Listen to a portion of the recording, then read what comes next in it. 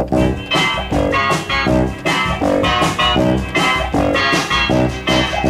the middle of the earth, in the land of Shire, lives a brave little hobbit whom we all admire. With his long wooden pipe, fuzzy woolly toes, he lives in a hobbit hole and everybody knows him. Bill. I don't know about you nerds, but I never get tired of that song. Ladies and gentlemen, welcome back to Fly Casual. Corey here. Hey, it's Return of the King night. That's right, we're topping off our trilogy of episodes discussing Lord of the Rings, so you're going to stick around because obviously a lot of meat and taters in this one.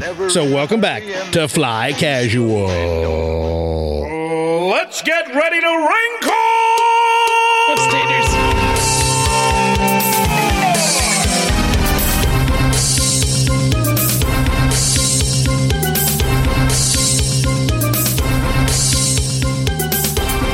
Yes, Howie? I just have to point out that for this third episode, I found a version of the song that isn't the video. Oh, you lucky bastard. Yes. You lucky. I've been tortured the last, two episodes. Okay, say what you will about the storied career of one Mr. Leonard Nimoy. You know, Rest in peace. whether you love him most as Spock or his portrayal of, Vincent Van Gogh's brother and all the stuff that Leonard Nimoy did. It's in the Brave New World. Yeah, clearly the greatest contribution he ever made to society was the Ballad of Bilbo Baggins. and Clearly. and the music video that stains your eyes. Yeah, if you haven't seen it yet, I defy any of you to watch it front to back. The choreography that all these teeny boppers are doing while he's sitting there strumming his guitar is so unnatural and awkward, and it's such a product of the 60s or 70s, whenever the heck it was. I'm surprised YouTube hasn't taken it down. it's propaganda, man. You gotta make kill a it. Netflix special out of it. You'll see. Oh, that's true. That's true. Do you really think that performance outweighs him voice acting Galvatron? Ooh, Galvatron. Yeah. Yep. Oh, he's throwing down his hardcore Transformers. If Galvatron had a bunch of little, miniature teeny bopper Decepticons dancing around him, maybe. Mike is trying to get us to do that movie. Is that the movie that he was in? The Transformers, the movie? You're such a troll. Trying to tick off our special guest that's joining us today. Back on Fly Casual, head of human resources, Sancho Panda. Hey guys, Sancho thanks for Panda. having me back. I have several complaints to file. Yep. Oh, I'm sure you do. Have you received my folder? My portfolio. My shredder has My yet to process dossier. them. We're actually trying to get Mike kicked off the show. So Yeah, it worked so far because he's not here tonight. Nope. I'm here though. I'm here. Corey, that's me. Hi, Corey. Hey, man. Hey, that's you. Hey, that's All me. day long. Yep. And then Howie, Master Control. Hey, Jack. Hey, don't touch me. Da da da da. Da da da da. Da da Touch da. me. And Oh, I thought that was Adam's Family. Yeah. Okay. Da da da da da da. That almost sounded like Tetris. Though. We could do this all night. I love that song. That sounded like Super Mario to me. Da, da, da, da, da, da, da, da, da. That sounds exactly like the Lego Super Mario set that I was looking at Target yesterday. That Whoa, they have Lego Mario? Yeah, they got Lego Mario, and here's the thing: with when Lego teams up with Nintendo goes, "Yeah, okay, but our way," and Lego goes, "All right, you're the one group that can tell us that." I thought they would have gone with the Mega Bloks route. Yeah, right. Stuff. So there's no minifigs or anything like that. Like Mario's this big dude, and his eyes are animated. Like his eyes are little screens.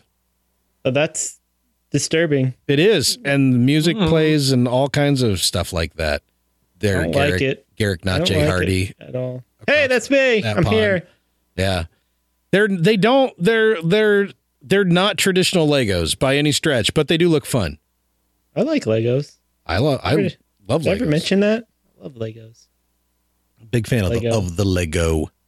Lego. Mm-hmm. And all Let go of my. all Lego. the ego related responses that go along with it. Big fan. What number episode are we on? I don't even know. When Mike's not here, I got no notes. I got nothing.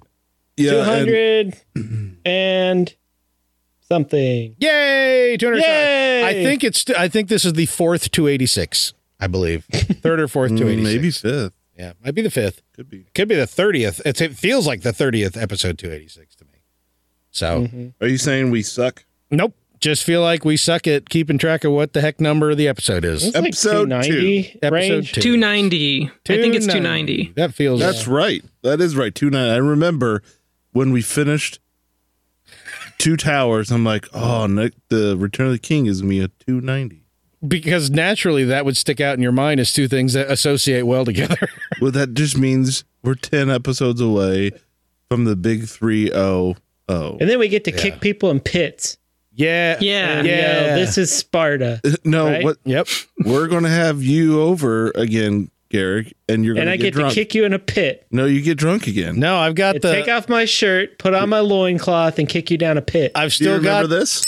Oh Lord, that was hot. Don't forget all the crunches you need to do beforehand. Yeah, seriously, I've got No. How I've many still days got. do I have left? I've got the shot Not board. enough. I've got the shot cut or the shot glass board over here on the wall, just waiting to be utilized I'm again. out. And no, it's going to be I'm out. great. It's going to be great because you're going to act like you're in it, but it's just Mike getting the alcohol. Ooh, he's not going to listen to this. So this No. is actually we could plan this right now in intricate detail. Yes. Yeah, like honest to God, this could be an entire setup just to punish Mike. I like it. I like it. Plus, he's going to need that extra bit of Grandpa's cough syrup down in him to get over the shingles that he has now. He's got shingles. Mike's got shingles. Oh, he's got the shingles. That's why he's not here. Yeah. Seriously, keep yourself clean, Mike. Yeah. Yeah. Who the Yeah. hell gets shingles nowadays? Seriously. He wanted to come over, and I'm like, no, I don't want you rubbing your pustules all it over my really stuff. shows how old he is because only old people get shingles. That's true. Yeah. This is science. Should have got a vaccine.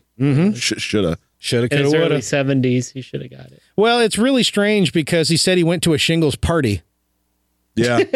So Oh my gosh. I guess I thought people only did that with kids back in the 70s, but apparently it's old people and I get the. thought- I haven't had chicken pox, but you got shingles. Let's get together and we'll throw our keys in a bowl and just Can I tussle. rub my kid on you?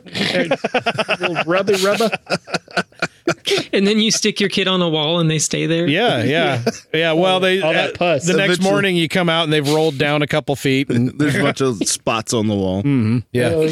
Go down like one of those sticky octopus spider Octopus. things. Shout out to those octopi. I miss those things so believe much. those are what were those called? Wacky wall crawler. Oh, Yes, that's Yeah, it. wacky wall Wacky wall crawler. They no, were it good was for something one was like use that. and Yeah, hit the floor. they hit the carpet. They dry up Once so quick. Yeah. they hit the carpet and get covered in fuzz. Yeah. What were those things called? Wall crawly McCrawlerson. Wacky sticky wall crawler things. Wallers. Stuff. Yeah, I'm googling this because it's gonna haunt me if Wacky Wall Walker? Oh, that sounds right. That sounds right. I typed in Wacky Wall and the rest of it filled in on its own. Wacky Wall Walker. Yeah, I see Wacky kids Wall nowadays don't know the joy of Wacky Wacky Wally Wall Wall Walker. Wow, I was Wally? really close. I'm kind of Wally's surprised. in there. There's a Wally. Wacky, yeah, the original Wacky Wally Wall Crawler from Nostalgic Toys. No, I never had the original. We weren't rich enough to. no, afford it. No, I had the Candy Machine ripoff. That's a new on TV. That's not the original Seen one. on TV. We had Wally with an O. No. Oh man, yeah. You're like, oh no, this one's pastel colored. A toy modeled out of sticky elastomer. That Wait, sounds like flubber. Yeah. To me. Elastomer is a real substance. elastomer. That's what the Wikipedia says. Can I power my Model T with it? Probably. I don't think it'll pass the emissions test though. No, that's true. That's true. It won't. Not in The big- it is California, none anyway. emissions.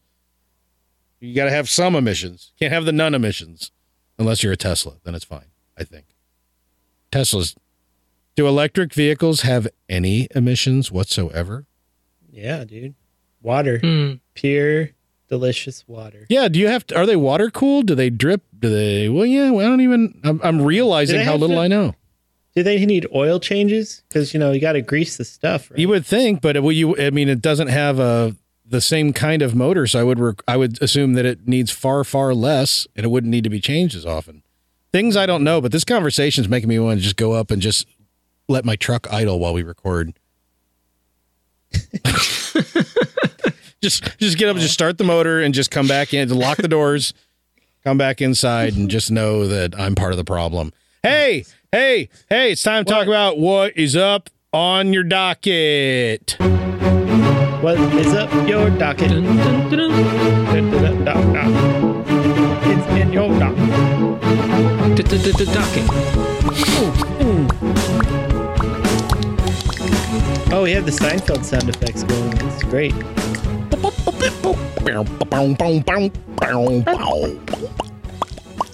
Yep.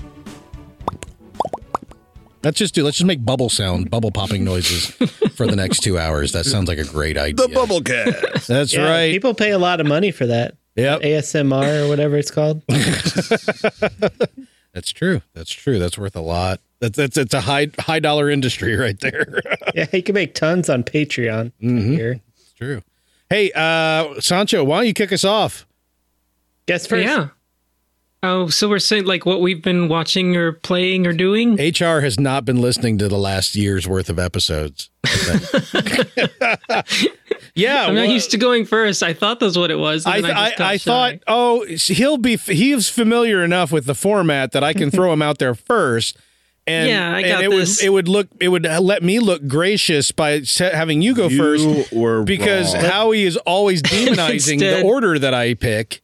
Instead, it looks like you threw me under a bus and didn't prep me for the episode. Yeah. So now it just paints me further in a more villainous light. Well, and I'm actually okay with that because you are the villain of the podcast. I have that's accurate. I was just double checking. So let's see. As you guys knew, I was speedrunning for a while a game called Eco. Mm-hmm. And I switched over to Journey. Have you ever played that game? I have played Journey. You're just like a cape with two legs, and you just desert. Try to make your way up to Mount Doom. Mm-hmm. Like that's basically the game. Oh, topical. And I currently have the world record for White Robe glitchless on PS3. What? Speedrunning that game. World record? Yes. Whoa. Like it was 8 years old and I crushed it. Suck it, other guy. With all the modern techniques that people are using on the PS4 version. So I just... Do you think some guy somewhere just got a text alert on his phone?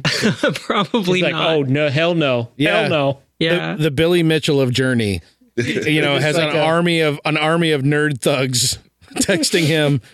He's like, oh, I got to spin up MAME again. Yeah. Got to go into a training montage. Yeah. And now I'm switching to Shadow of the Colossus. So I'm learning that, and it's a lot of fun. So I got a question about speedrunning Journey. Doesn't that require people to help you that you don't know? Or can you do So that's the interesting thing. It's technically a solo run. Like once you collect all the symbols, you switch from a red robe to a white robe, and your scarf charges anytime you're touching the ground, and it makes the run way faster. Oh, okay. So that's cool. Journey, just nerding out a little there. I don't know but actually you will get disqualified if someone accidentally just connects to your run while you're running and comes up to you and chirps, and charges your scarf for you. The run is ruined. So you could be on like a personal best pace, and all of a sudden somebody's like, "Hey, a friend!" And you're like, "No, get away, hey, fella! Go! No! What have you done? Social distance." Yeah, that's the. I guess people don't know Journey. It's like a multiplayer-ish game, right? Well, it's co-op, but you can never choose who you play with. If you just start playing the game and someone else happens to be in the same area you are and neither of you are partnered, it will just pair you up. And it can make for some really cool and fun experiences, unless you're speedrunning. And then you just got to ignore them. I remember that was part of the attraction when it first came out. It's multiplayer, but you can't really communicate that well. Yeah, it's like watching birds doing a mating dance, because you just literally all you can do is run around each other and do this little chirp thing. So what's the other game that's really popular that has that same kind of it's okay. Fallen Order is based on is a Star Wars version of what game? Dark Souls games? Dark Souls. Yeah, Dark Souls. Yeah. Doesn't it have a thing where people just like randomly pop in and help you out with something? Yeah. Yes, it does. It does have that feature. Okay. I'm not a fan of, torturing myself, so I don't play those games. Yeah, I don't like Jedi Fallen Order either. Oh, I wasn't talking about that one. And the other thing on my docket, in all fairness, Garrick, you'll be happy to know I've finally started watching the first season of Avatar: The Last Airbender. Yay! Finally. Yay! Don't clap for that. I'm clapping for that. It takes him this long. Oh, You know what? And when He's the head of HR. He've already done this. when at church, if someone accepts the Lord into their heart and everybody stands up and applauds or lights a candle. Yeah, I'm there saying finally. Think of all the years of service you already wasted. God, goes up. it's a good thing God forgives you, because I sure as hell don't. All the memes you didn't get for all this time. I know. There's so many memes. There's a whole subreddit. It's true, man. So, man. How far are you into the first season? Just 3 episodes. What I found out was Yeah, wait. of the games I've speedrun, Shadow of the Colossus is by far the most intense, and I usually play a game to relax, and when I'm done with that, I'm so tense. Yeah, But that it's game so is easy to rough. relax watching Last Airbender. Yes, it is. Yeah, it is. Until it It's isn't. just so chill and entertaining at the same time. Very well paced show. Dave Filoni. They're floating. Yep. Definitely. Go ahead. I was to say, my daughter and I were talking about the Last Airbender series because we watched. I'm not gonna do my docket, but we'd watched Sixth Sense, and she was like asking more about the filmmaker and his other movies, and I was like, no, you don't understand. There's like maybe one other one that you might like a little, which in her case, I'm talking about Signs. Yeah. And I'm like, past that, I said, let's just say he's responsible for one of the worst movies ever made. She's like, what? And I went, The Last Airbender. She's like, well, we like that show. And I'm like, it's not the show. And I brought up a YouTube video of one of the big battles where the camera's just moving around and everybody's doing their bender stuff. And she's watching this and she's like, this is slow. This is really dumb. Like she immediately, and I'm like, and this is an action scene. And she's like, this is really, really dumb. Like she couldn't quite explain it, but I knew what she meant because that movie's so terrible. Yeah, they completely ruined the source material. Yeah. The good thing is, if you've Source never seen it, material's you can awesome. enjoy the source material for what it is. Which is amazing. Amazing. Yeah, Shadow of the Colossus, though. Oh, boy. Yeah. I beat that game not too long ago. That's a hard game. Yeah. Now that's going to be a hard one to set records for, right? Because there's a lot of competition, isn't there, for Shadow of Colossus speedruns? Yeah, there's a lot of runners. It's part of like the same Runners. game maker made Eco, Shadow of the Colossus, and The Last Guardian. So we're all one big speedrun community, and it's kind of like you main one game and then you dip your toe into the others just for the fun of it to relax. I love all the lingo, all the runners, and we main one, and sometimes we Can I get call you together. Journeyman? 'Cause Oh, nice. you need a Sure. title. I actually don't know if I used the that was word a good main right. show. I was using StarCraft 2 language there. But it yeah, I main Terran. They use that for Overwatch. I main too. Zerg. Yeah, I main Zarya. I'm a Tord main. Yeah. Maybe Mercy. I main Mercy. But you're right. Shadow of the Colossus does have the most I'm runners in working it. on But being they a Yeah. But you should just, what you need to do is go on speedrun.com and look up Shadow of the Colossus, the 2018 version, and just look at the world record for like beating each individual boss in the time attacks. Yeah. It's because the strats that they do are just amazing. It's It's just freaking really, really ridiculous. cool. It's like most of them are done in under 30 seconds. That's insane. I Literally can't. insane. I've never played the game, but I've watched videos of it, and I don't understand how that would even work. It took Yeah. me like 2 hours to beat one boss because I suck. Well, that last boss is supposed to be hard, Garrick, or was it the No, second? it was the there was- first one. The second to last one. It was like a big giant gorilla monkey thing. Oh yeah, and you have to like you have to get him to knock down the architecture for Whoa, you to spoiler. climb up. Like, I love how they all of them, the solution is in the environment. Like, that's so cool. Now I'm not going to That's play like- it because you ruined it for Yep. me. Yep. Now, Yes. now, Sorry. now Howie's not going to play it. Now. Now, It's worth it. Yeah, It's a good- fun. it's a fun game. It's one I've always Yeah. wanted. I've always wanted to get to, and I just never have. And my pile of shame is so dramatic these days. I can't even say, "Oh, someday." I'm just like, I'm probably never going to play it. Well, it's impactful if someone named Guillermo del Toro says it influenced his cinematic style. Heck yeah, Guillermo del Toro is a mad genius. yeah, it's Yeah, true. he is.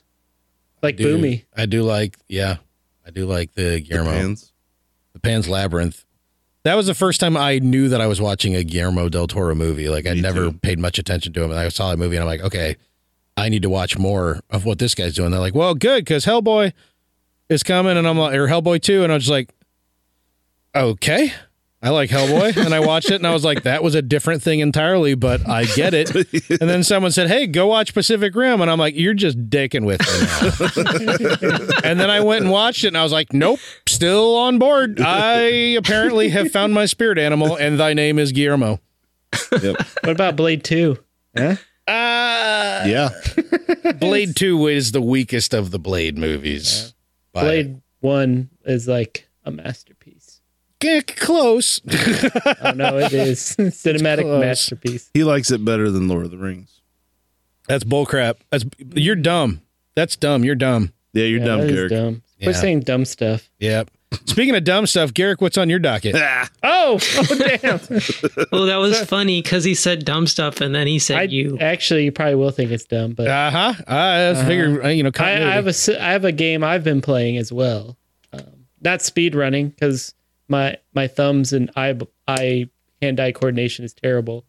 But the game I was looking out for some sort of mobile game to play. So I've kind of man. exhausted all my go-tos. Like Galaxy of Heroes, I stopped playing like a couple years ago. Finally. I tried a Disney version of Galaxy of Heroes, and it was just even worse somehow. Somehow. So somehow, Yeah, you like, sent me screen caps of that. It looked so funny. it was pretty great, but terrible. Because anyway, so I guess Facebook or Twitter or something knows me because I saw an ad for a game and it said, play this game. It's an open world. You can climb anything. You can swim in any water. I'm like, Oh, these are things that's- I'll enjoy doing on a phone screen. I love that kind of stuff. Climbing in water. Neat. And it had like anime girl on it as an Yep. advertisement. I'm like, out. Garrick's in. Yep. I'm sold. I'm in. You didn't like- even read it. You just saw that and said, I'm in. No. Ended up Well, being- usually it- I it- see them and I click on them and I see the reviews and there's like 5 reviews. I'm like, nope. Well, this one had like over, I think, 20,000 6. reviews. Oh, wow. Oh, wow. And it Was it strip mahjong? It was strip Four- mahjong, wasn't it? 4.8 stars. It's called Genshin Impact.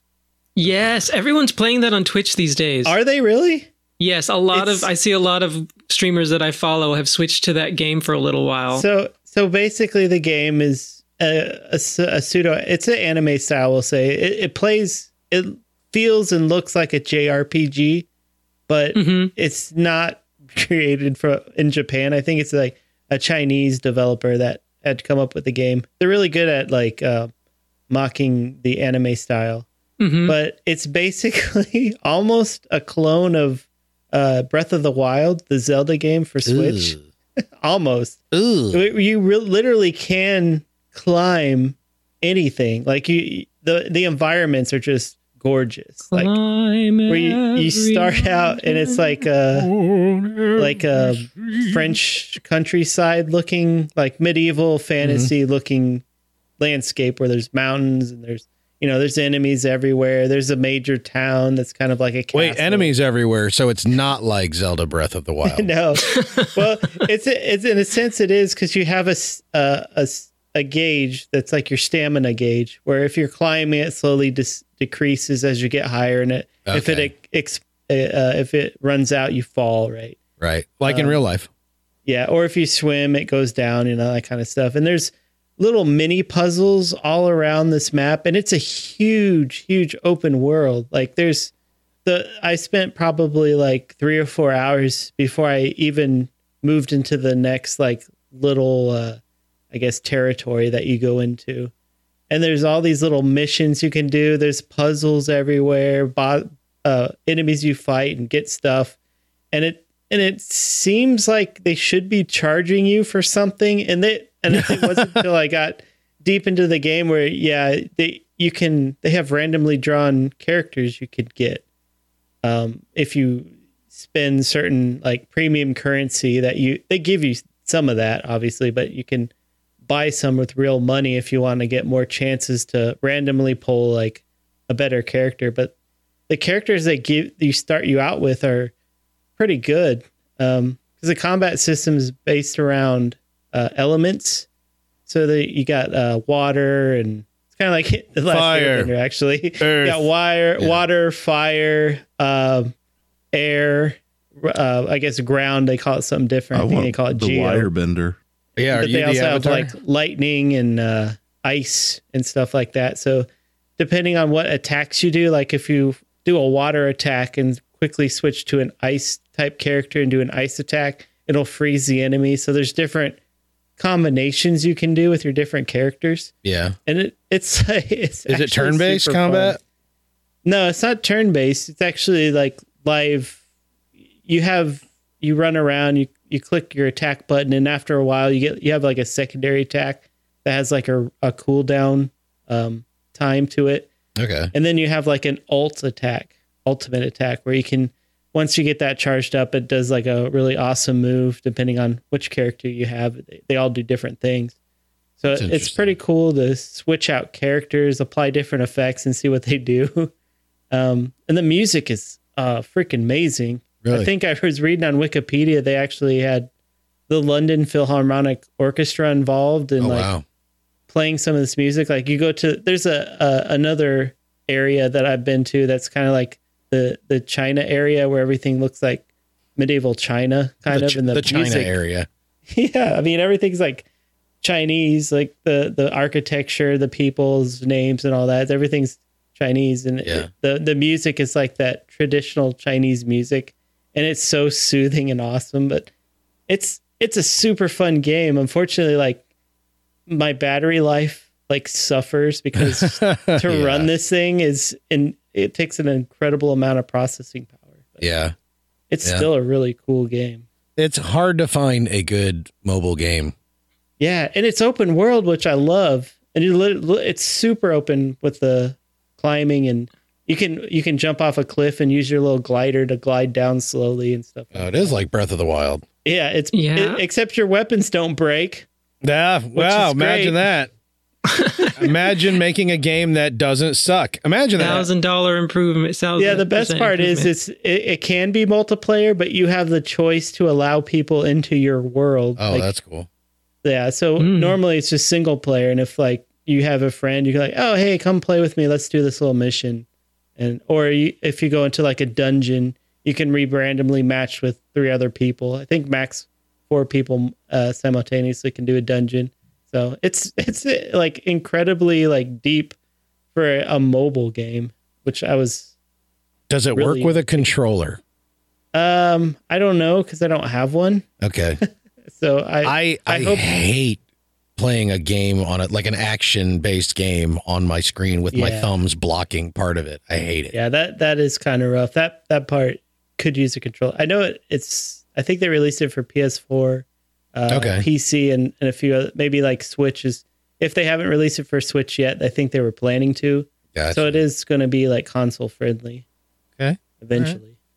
Well, maybe I'll get on there and I'll be like, hey, let's play together. And then I'll just it's what all the streamers are playing. Yeah. Well, let me tell you this. I stopped scrolling after I counted about 500 different people streaming right now. Wow. There are currently almost 30,000 people watching those streams. Wow. Yeah. It's like super popular. That's crazy. It came out on September 28th. So we're talking like 3 or 4 weeks, maybe less than a month at least from this recording. So it's already this popular. Or that it's had that staying power. Usually a game comes out and people play it for 1 or 2 weeks. Yeah. Like you don't see people playing Fall Guys as much anymore. And it was super popular when it first came out. Well, Fall Guys got immediately dethroned when Among Us hit. Oh yeah, Yeah, that's that's for true. sure. Yeah. Yeah. Good point. I think I read an article that says once you hit a certain level, and I think it was like 35 or 36, things start to like drop off dramatically. Like there's not as much you could do. Because I think it's a deep game, but maybe not a long game. Just roll a new tune, brah. Yeah, I know. It's just relative too. But I'm only level like 20 something, and that took me forever. So I can't imagine how long it would take someone to get that high of a level in order to be bored with it. Yeah. So if you're a casual gamer, it would take you probably a really long time to get there. What's the name of the game again? Genshin Impact. Genshin Impact. I think I've Genshin. Yeah. Gremlin Impact. Got it. Yeah. I think I've seen the name, but that's it. I haven't seen anything else. And I probably was just like browsing Reddit and saw a title swoop past, and that was it. Yeah. But I'm always looking for a game to play on my phone, except for the fact that I'm never looking for a game to play on my phone because I'm always disappointed when I do look for a game to play on my phone. Yeah, exactly. I've downloaded and deleted like a ton of games in the last month because I can't find anything I want to play. Yep. Like, honest to God, it's stupid how many times I've just gone back and reinstalled like Peggle. Because I'm like, I give up. You all suck. And I just go play, Plants vs. Zombies or something. Yeah. Mario Jump was fun. Yeah. I got bored with it pretty quick. I feel like when it launched, like you couldn't play it that much. It had, like, a Maybe paywall, so. I think. Or like there's Yeah. like a paywall. Yeah, but it's only like $5 and then you get the whole game. Oh, maybe I didn't like it enough before the paywall to be willing to pay to get past the paywall. Yeah, that makes sense. Yeah, like the hook wasn't quite set for me, I think, on that one. But honestly, I had a game I was playing for a little while, maybe like a month, and that's all that it held. Since before that, it was like Pokemon Go. Like I'll install games and just hate them like so quickly. And I'm like, I guess. I find that nowadays because I'm into gacha games, which I don't know for listeners, it's where it's basically a game that's manipulates you into spending money on getting better characters. Garrick hates himself. Yeah. Yeah, I hate myself. This is technically a gacha game, but it doesn't feel like one because you don't need to spend money to have a pretty decent team. Like you can level up your characters and have every element on your team. Well, I guess not every element because you can only have 4 people, but you can have every element available to you for a team without having to spend any money whatsoever. Oh, that's cool. That's cool. So everybody go out there and play Gretchen Impact. Mm-hmm. Yep. Yes. That's Gretchen the one. Impact. That's the game. Engine Instinct. Yep. That's the one. The third. Gold XT6 is what that is. Howie, docket. So Yes. I watched Maybe. a movie. I'm out. That movie? Yep. Is it zombies? Zombies. No, it's not zombies. Zombies. Actually, Korean. Yeah, I was saying Korean foreign film. I did watch started 30 seconds of a zombie show, and it was all subtitled, and I'm like, no, I'm not there. Oh, something's wrong. Right there. What's I'm not wrong there with you, yet. man? Well, it just wasn't in the mood. Did Mike rub his pustules on you? I wasn't in the mood. The subtitles weren't working. So it would have been I hate just when me that being happens. like, yeah, it was kind of funny because it was, just wasn't working. Anyways, but no, what I am going to talk about that I watched is the new Mulan movie. I asked my daughter, do you want to watch this? And she sits there, she's standing in the middle of the room, looks at the TV, just like watching the animation at the top of the screen, like before you click to watch. And she's just looking at it and she's looking really pensive. And she goes, no. And then just left the room without any explanation whatsoever. And I'm like, well, that's it. This, in my opinion, is the best remake they've done. Whoa! What? How are we because it dropping wasn't- the gauntlet on the entire internet right here? Because I would go the opposite direction. I know. Yay. really Let's have a fight. I really enjoyed it. Yeah, one of you needs to make a man out of the other one. I really, I think the original cartoon is amazing. It is. And this is not that at all. No. So once you get past that and you watch the movie, Yeah, that's if I were going to watch this movie, I would be You going have into to it do going, that. let's see what this Mulan story is. yeah, because Yeah. from my understanding, and you guys could probably know better, but Mulan is kind of based on a real, I don't know if it's fictional folklore or if it's a real person, but it's based on something, and there's a lot of different kind of stories based from her. Garrick's the one who knows about Asia stuff, not me. So Yes. Nailed it. so there's a lot of different kind of She's like a folklore. I think. yeah, Like, Yeah. and so there's like different takes on Mulan. Sure. So I mean, it would make sense that there could be different takes within the movies and Sure. and whatever. But it definitely wasn't a musical. I was going to say, are there any songs? Because it definitely doesn't look like it. There's a couple of Like orchestral versions. of the- where it's more like they're sneaking in. Yeah, right. The Giving you the little bit of taste. tingles. Yeah. They've changed a few things to actually make it historically accurate, where the cartoon is not. Right. what? From my It's not? understanding. So like the bad people would not have been, well, I forget what they are. Mongols They named them. or Huns. I don't remember. Yeah, they named whatever. I don't remember anything. Whatever would have been more accurate. I've seen There was Mulan somebody. once. Yeah. One time. Oh man, that's a great movie. I was It is. it was past my Disney Prime. They definitely added this chick baddie Sorceress. who is not. I mean, it was not even a thing. Yep. But that was a little bit odd because it felt like it was put there just for Yeah. an impact that didn't need to be made. Yeah. But it also kind of, in some ways, helped develop for Mulan, saying I could go your direction or I can go Right. my direction, kind of a thing.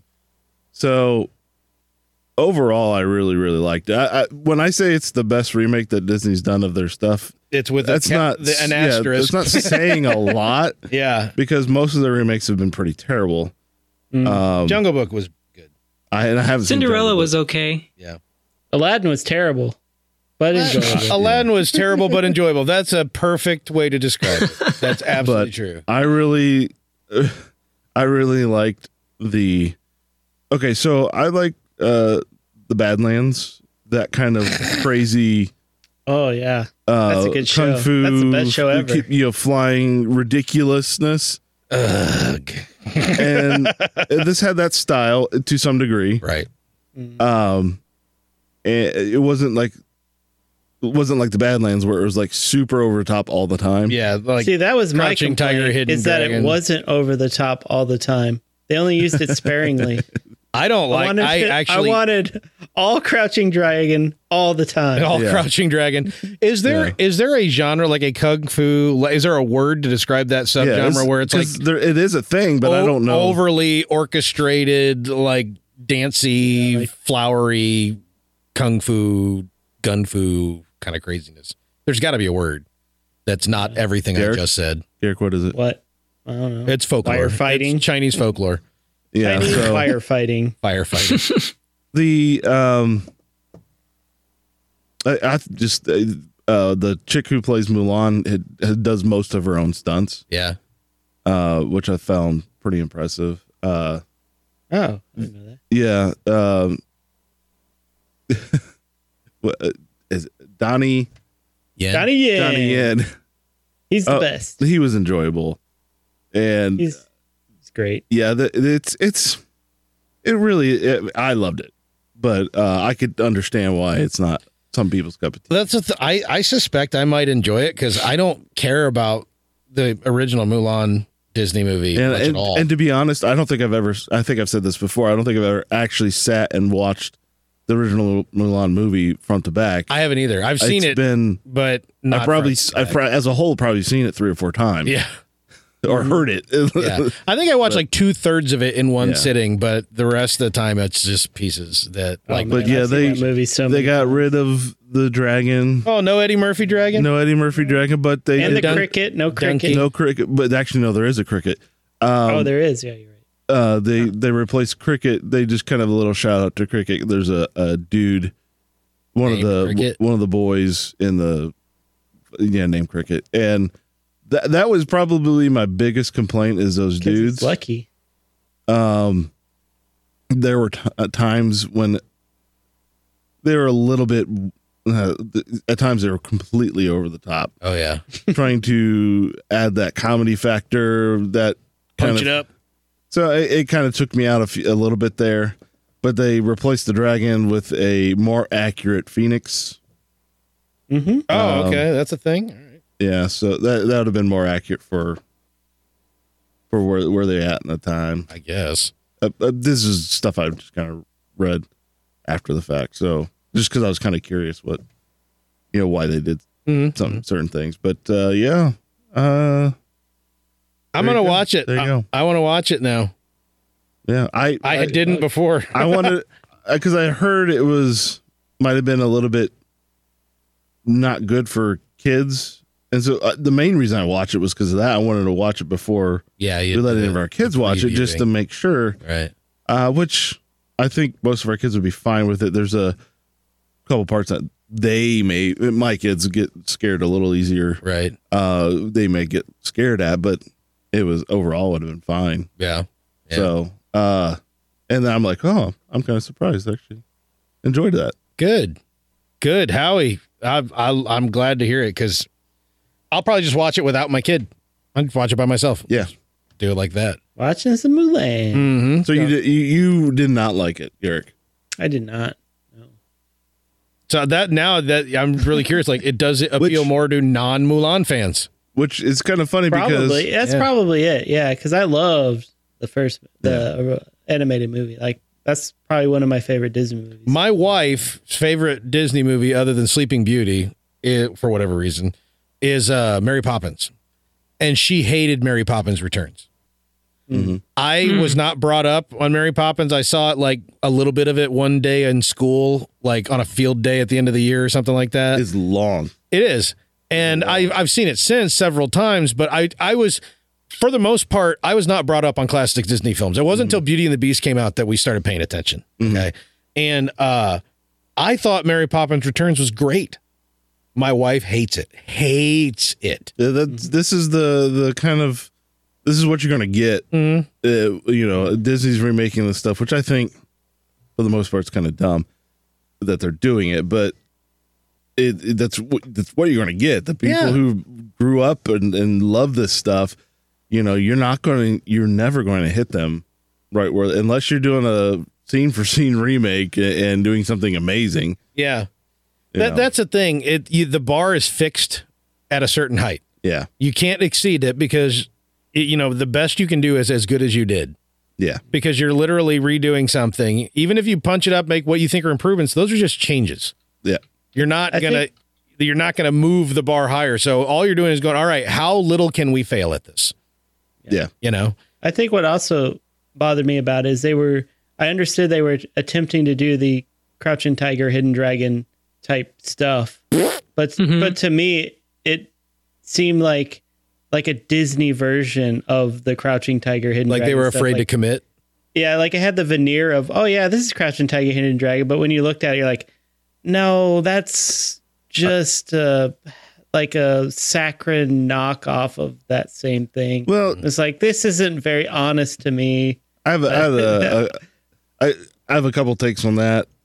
Being from the outside of that genre, really, I mean, there's parts of it I really enjoy, but I've not dived too deep into it, so I don't know a lot about it. But I felt like they were doing it just a little bit. They didn't want to overdo it, but also, as far as the story goes, it kind of makes sense too because they call it their chi. That's what gives certain people this special ability to go beyond, right? Well, everybody has it, but some people really tap into it. It's like the Force. but Yeah, basically. Or the other way around. where women are allowed to show any chi. No, okay. And They got to keep their cheese covered. they got to keep all their cheese covered, and otherwise It's going to go moldy. You're going to bring dishonor. You're going to get moldy cheese. Yep. Yeah. And and it's also kind of a rare thing that most people don't really have a lot in that order, so you wouldn't see it a lot. Mm-hmm. So that also kind of makes sense why it wouldn't be so prominent in this movie. Gotcha. That's my take on it. All right. Well, that's the Mulan breakdown. Thanks for joining us, everybody, tonight. Wait, me. I got to go. Oh. I got to go. Oh, yeah. You still have I gotta go. Before I say the movie, I do want to add actually one note to the watching The Sixth Sense with my daughter. 9 years old, 9-year-old girl. You know, I'm going to spoil Sixth Sense for everybody right here. Okay, Oh, dude. it's happening. So, Oh, Nicole Kidman was a ghost. yeah, right? yeah. Shh. We haven't watched the others yet. Shh. She wants to watch it. She wants to watch it. So like literally, okay, you know, skinny, emaciated, sweaty Donnie Wahlberg walks in his skivvy, shoots him in the stomach. And then it fades to black while he's laying there holding his stomach on the bed. And then it says the next fall. And he's sitting there on a park bench. And my 9-year-old goes, but he's dead. And I'm like, crap, how do I save this entire movie? No, he's not dead. And so I went, what do you mean? And she goes, he just died. And I'm like, you're looking at him, aren't you? She goes, I guess.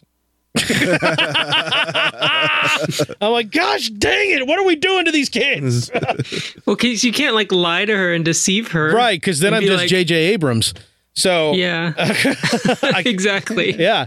So you're looking at him, are you? And then she forgot about thinking he was dead and actually did it have the full effect of the movie and didn't even remember thinking that afterward. And I brought it up. I was telling my wife about it, and my kid gets this big sheepish grin on her face. And I'm like, yeah, she practically ruined the whole movie for herself by not trusting the filmmaker. So well, we could all learn a lesson. We shouldn't have trusted M. Night as long as we did. True. Yeah. So anyway, no, my docket, I didn't have a lot of time to watch much because having to watch the 30-hour long version of Return of the King really ate into my free time. Man, you watched the short version. Yeah, I know. I couldn't commit to the 160 hour. But I watched a little Netflix movie called A Hubie Halloween. Hubie Halloween, buddy. Hubie Halloween. Adam Sandler still just cranking him out for that big fat Netflix money. Does he have like 100 picture deal with him? Like, I know they basically offered him a small country, and since then he just craps out these comedies. I'm not doing anything. And then, you know, a drama here or there, but just all over the place. All He's genre, doing like 4 or 5 a year. yeah, isn't it? just cranking them out. And what I've found is that most of them are meh. Hubie Halloween is completely meh, and damn it, I enjoyed the hell out of it. It is classic essentially Sandler, man. Yeah, it's to me the Hubie Dubois is the character he's playing, which is basically what if Bobby Boucher grew up in Salem, Massachusetts. That's basically the film right there. You know, he's got a weird obsessive mom. You know, he talks like he just doesn't sound Cajun or whatever, but he's doing that whole Uba Duba Adam Sandler voice. And like, of course, all of the usual suspects are there. Steve Buscemi is there. You know, you pretty much know, like, you're waiting for what's his name?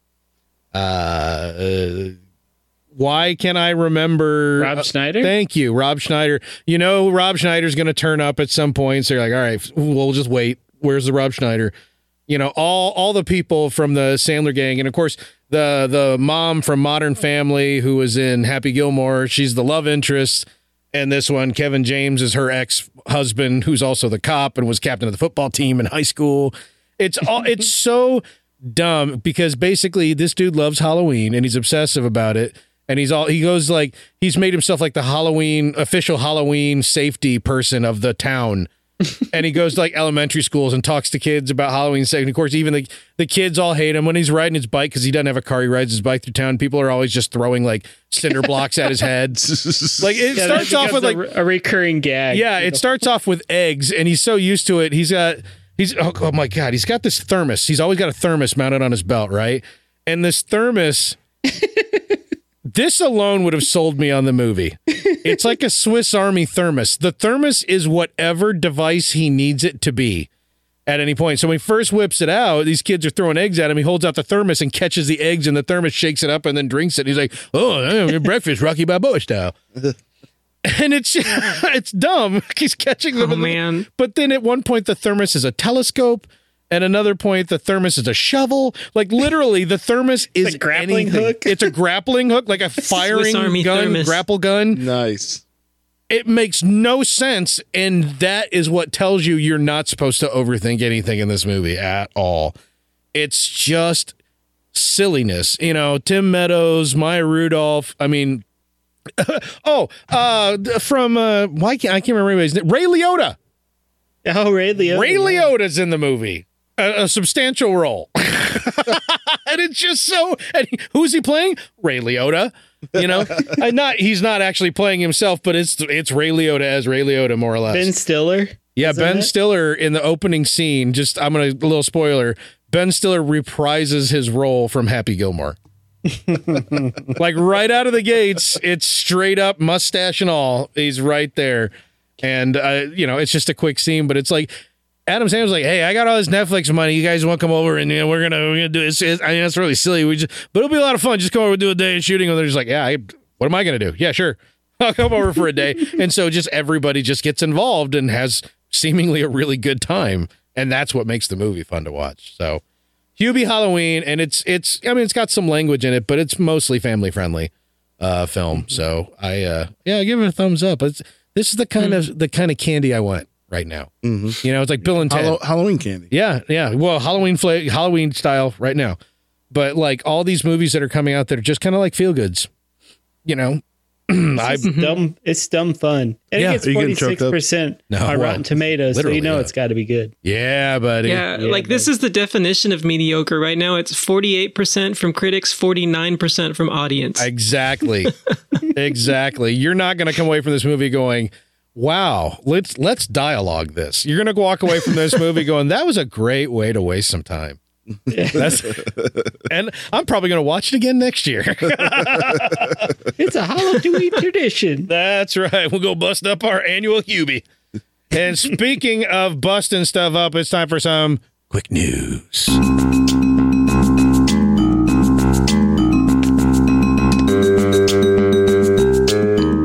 All the news. Well, boys.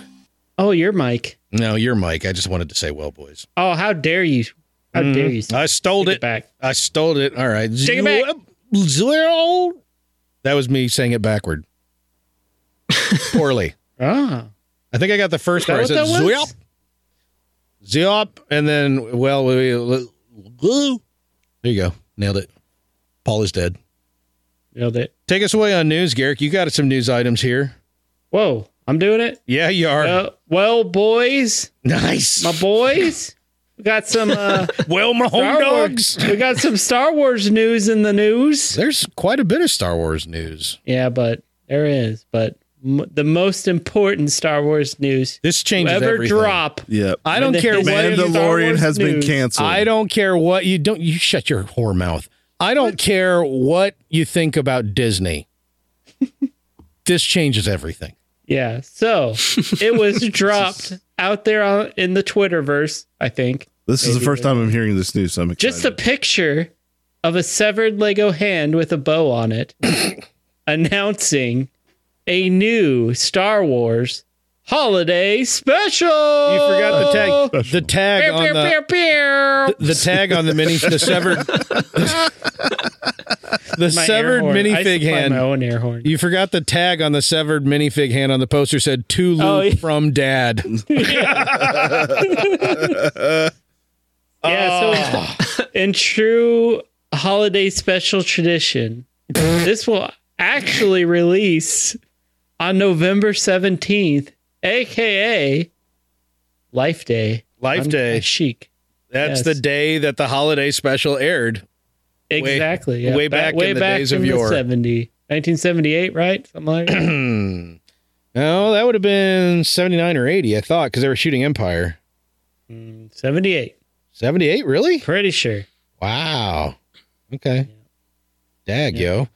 Man, the holiday special. How have we not done an episode just about the holiday special? Oh, maybe we can. Maybe that's going to be part of the holiday plan this year. You should save that for 300. We need to figure out a way for everybody to watch it, the whole thing, and we do a watch party on Discord. Oh, I think it's all on YouTube somewhere. It may be. It may be. I would assume it's got to be. It's terrible. I can go dig out my VHS tape copy that we bought off eBay in college.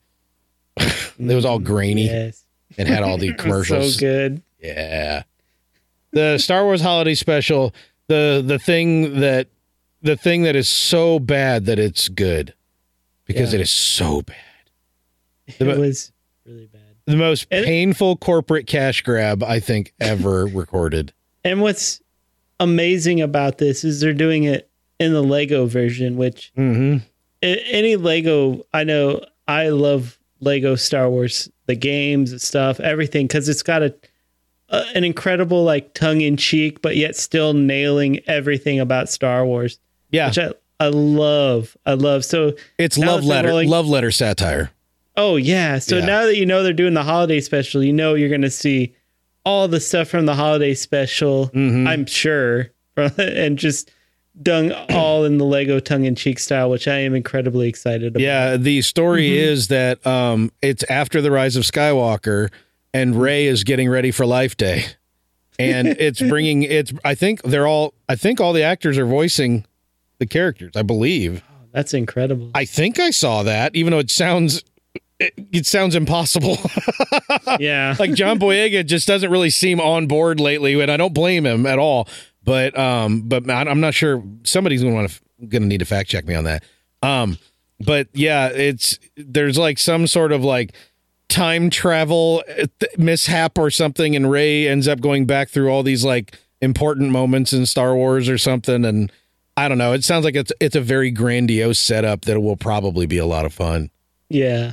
And Rose Trico's supposed to have a prominent role. Yeah, Rose is which in and of itself is brilliant. Yes, of course. Is great.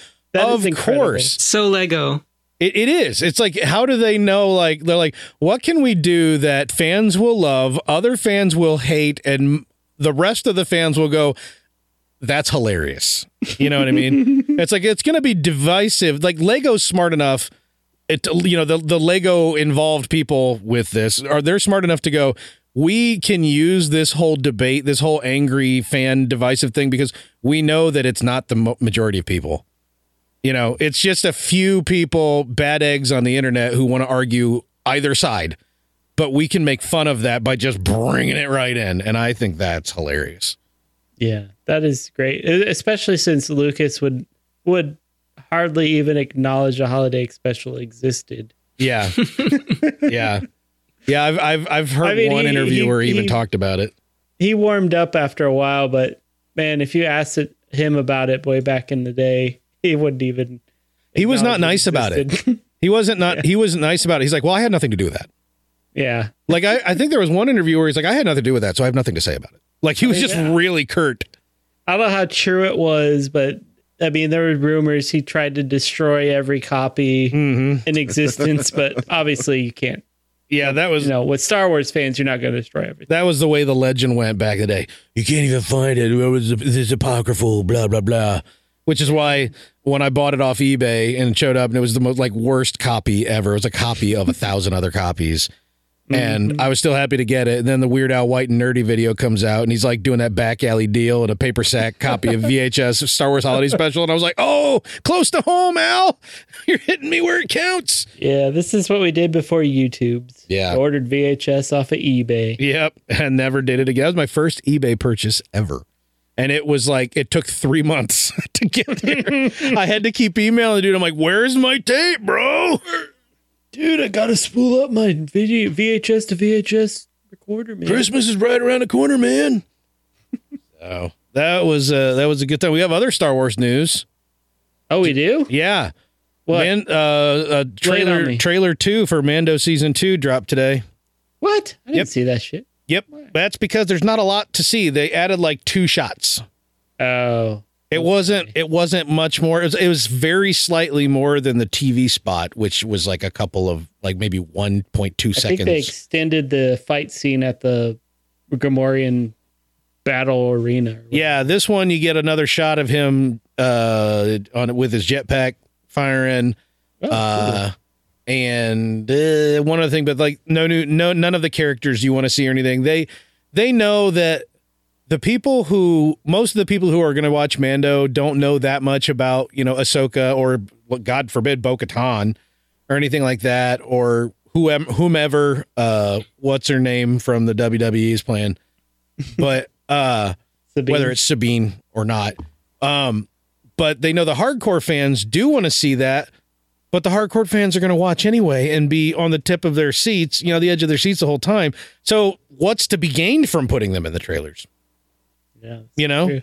So it's like, I fully bought into a few weeks ago that we were going to see Ahsoka in the trailer because that's the way it was getting spun when the trailer got delayed. But now I'm looking back going, there's no need.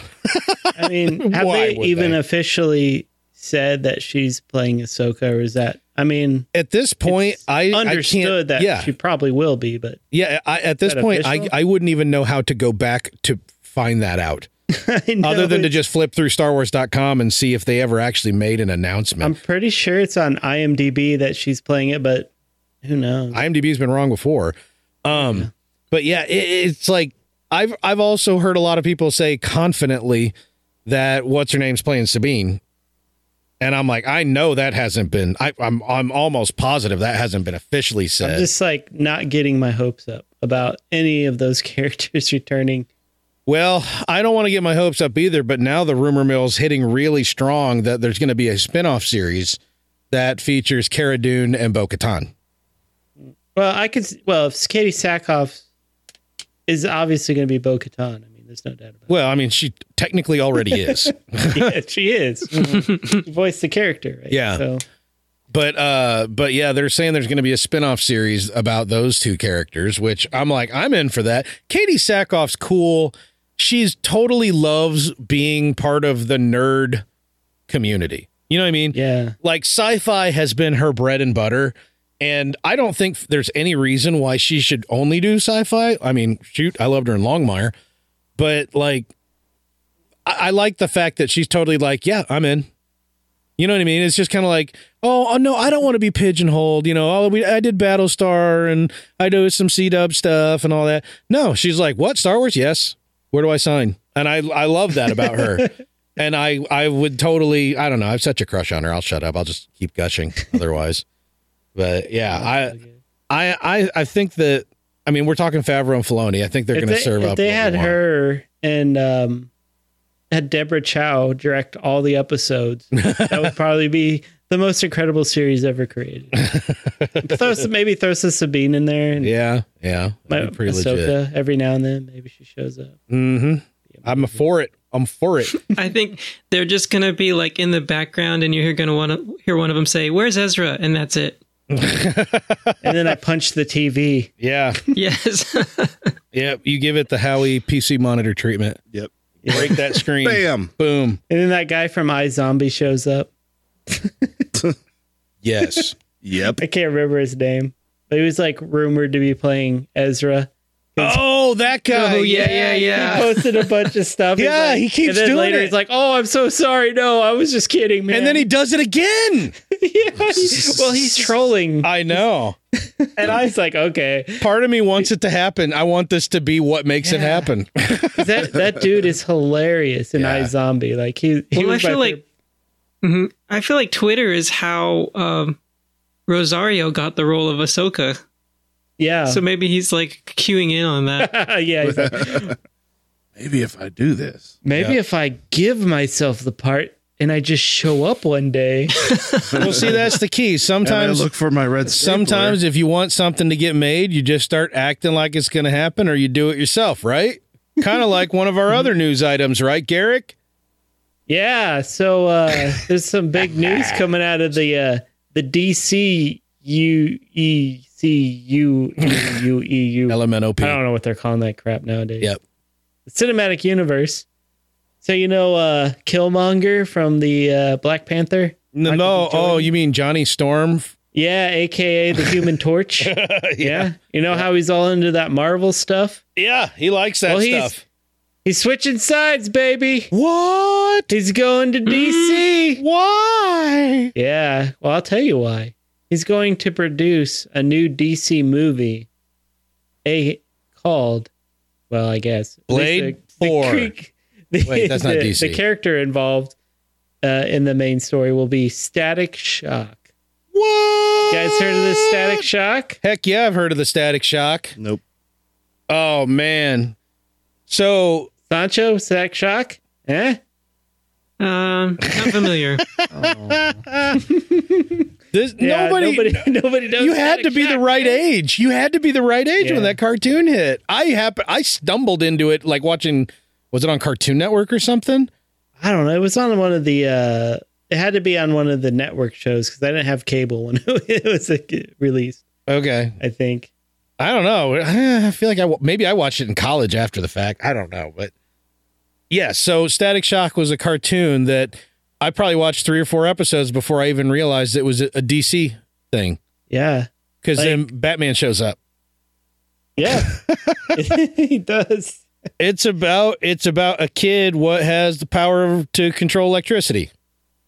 Mm-hmm. And the characters are really cool, and it was a really good show. It was a great show. It really was. So the main character, I think his name was Virgil, right? Or no, that was his dad. Yeah, I don't remember. It's been a while. Voiced by Phil Lamar. I don't know. Because he's awesome. Yeah, Phil Lamar is pretty He great. basically gets the power of electricity, which allows electromagnetism, I should say, which allows him to like get a trash can lid and like fly around on it. Yeah, dude, he's like Kid Cloud Kicker flying around on a trash can lid. It's awesome. Yeah. And he has this like nerdy little friend who like creates all these gadgets for him. And they're just basically these like 2-bit wannabe heroes. Yeah, they're like, they're in like high school or middle school or something. I mean, they're kids. I think they're high school. Yeah, like they go to like an advanced school or something like that. Yeah, but it's great how they like, and I mean the show is more or less ahead of its time. I think. When did it come out? Like early 2000s. It had to be, right? Yeah, something like that. It would have been. It was on WB actually. Now that I remember it, they had all those DC shows, right? Like the Batman the Animated Series. Dude, I remember watching Batman on Fox. I don't know where it was at the time. 2000 was when it came out. 2000. Yep. Wow, I watched that in 2000. Yeah, I was gonna say I was in college when I first saw it. Yeah. But they now, as I understand it, the character was made for the show. I think it was based off of a character called Static. Oh, okay. They just made him Static Shock. Okay. But the character in the, I don't know if they reimagined it or whatever, but yeah, the show is what I know Static Shock from, and I was super excited when I heard this because it's a great character. Mm-hmm.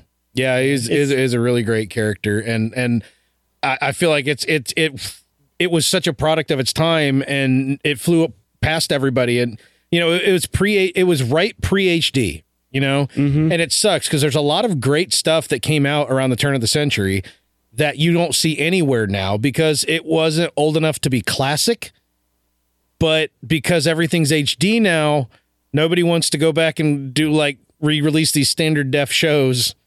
There's a lot of shows that just get like, well, it was right before we did the HD thing, so we can just pretend it never happened. There's not a demand for it because it's too recent, but also, okay, now it's too late and no one cares. And I hate that. I always say the same thing about like Ed.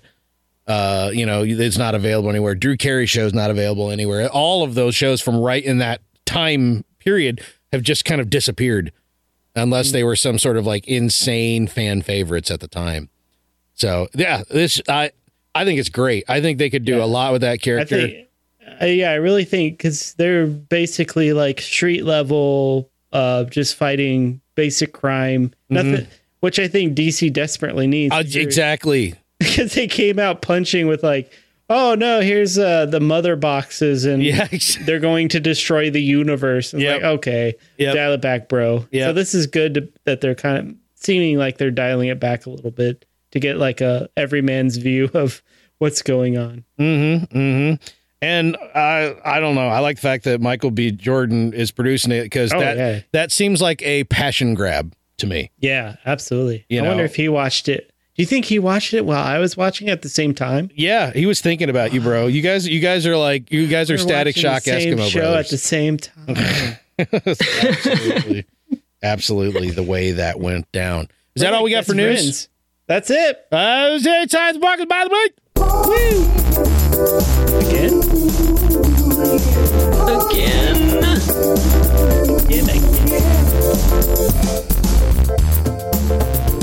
Since y'all talking about the Lord of the Rings, Return of the King, I have a super special extended edition Porkins by the week. Oh yeah, that's right. Y'all know that the theme where Pippin is singing and Denethor is like eating tomatoes that for some reason bleed blood red, even though tomatoes ain't got red juice, and he's dribbling all over the plate. And Billy Boyd's just sitting there singing his heart out. Yeah, that wasn't in the script initially. But when one night they were shooting, they all went out to the pub. And Philippa, one of the writers, heard Billy singing. And she's like, damn, son. So they wrote that scene in to take advantage of the fact that Billy Boyd got the pipes. You know what I'm saying? So, there you go. But that's not all. What? Yeah. I don't know if y'all know this. But we're gonna twofer. It's a special. Y'all need to live. Extended, man. You need to. You said extended. You didn't say twofer. Well, don't get your hopes up, because it might be a threefer. Oh, triple eviction. Lord of the Rings: Return of the King won itself some Oscars. Did y'all know this? Yes, I've heard that. Yeah, it was nominated for 11 Oscars and won 12. And they gave it an extra one. And it tied the most wins ever with two films, Ben-Hur and Titanic, because it swept every category that it was nominated for. Yeah. I don't know if y'all know this. What? Oh, three-fer? Are we three-fer, gonna get a four-fer? But you never see nobody fighting Sauron in the age that the film takes place in. I mean, you see Aragorn's great super great granddaddy, like, cutting his finger off, which that really pissed him off because he all died and stuff at the time. He blew up. Yep. But they were thinking that maybe everybody's going to want to see that scene repeated with Aragorn. So they actually shot a scene where Aragorn sword fights Sauron. I feel like I don't even know how that would have worked. I feel like that kind of breaks the film in half. Yeah, that breaks. And I'm kind of glad that we didn't end up with a Hobbit-like mess, because it seems like we were just one step away the whole time. That would have implied he got his ring back. Yeah. Funny thing is, the behind-the-scenes stuff on this movie is insane. Yes. Like, they literally would, like, if someone, what if it was this, though? I don't know. Call someone, get a check for 25 mil. We're going to shoot it. Will we use it? Are we actually going to put it in the film?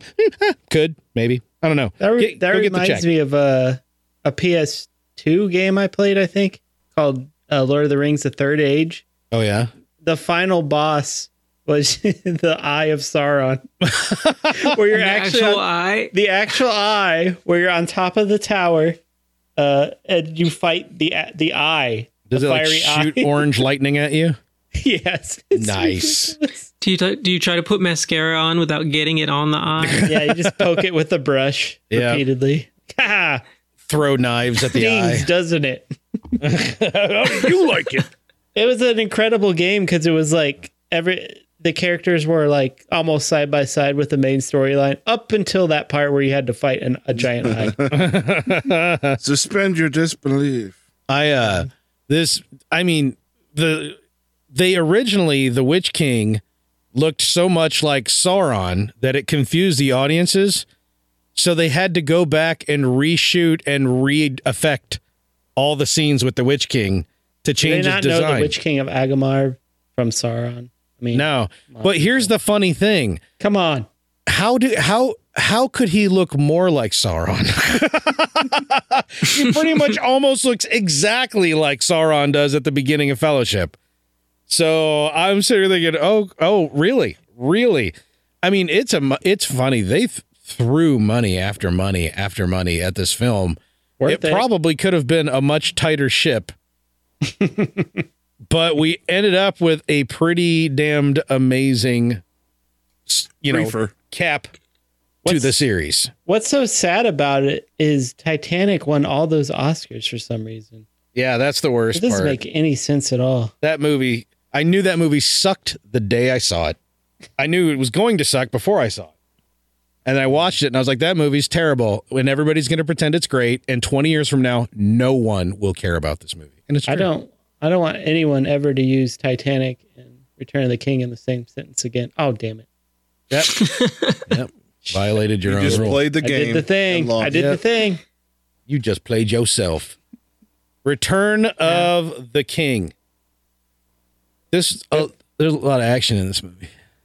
Mm-hmm. Yeah. My favorite part is the song Frodo of the Nine Fingers and the Ring of Doom. Why didn't we play that at the beginning of this episode? I would never thought of it.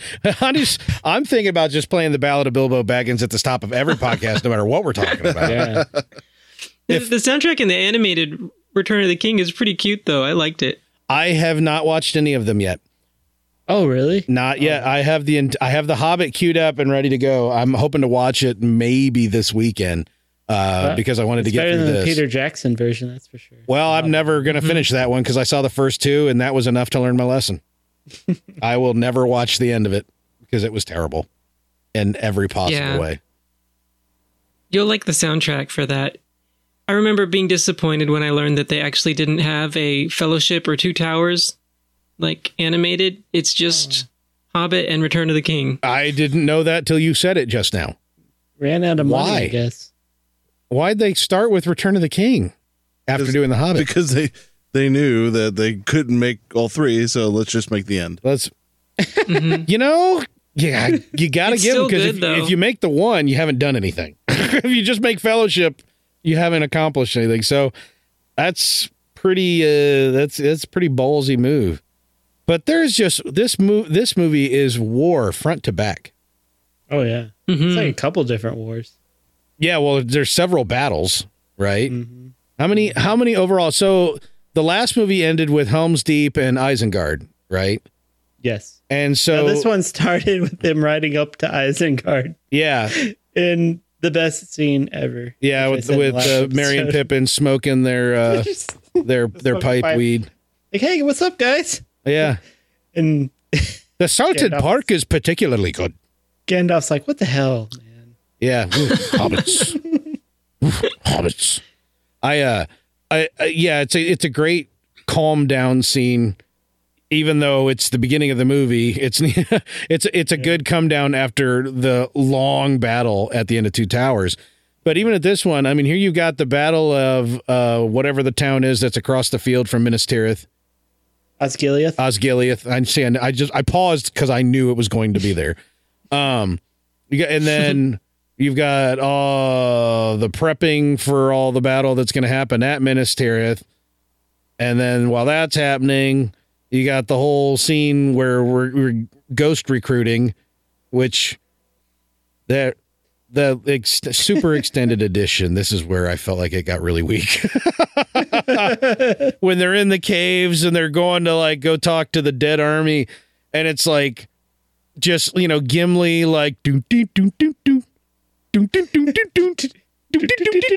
yeah, walking over the bones and they're all crunching and it's the dumbest thing. And I'm like, this is The Hobbit. I'm mad. This is what The Hobbit was. And this is why, just like George Lucas needs a good editor, Peter Jackson needs a better one. Oh man, Oh man, every extended scene in that movie was pure gold. No. I agree with you, Eric. Every single scene. And then they go, hey, ghosts, want to come work for us? And the ghosts are like, oh, we got to go to the bathroom, BRB. And then the skull avalanche. We only answer to the Heir of Gondor, dum-dum. Yeah. It's like, well, guess what?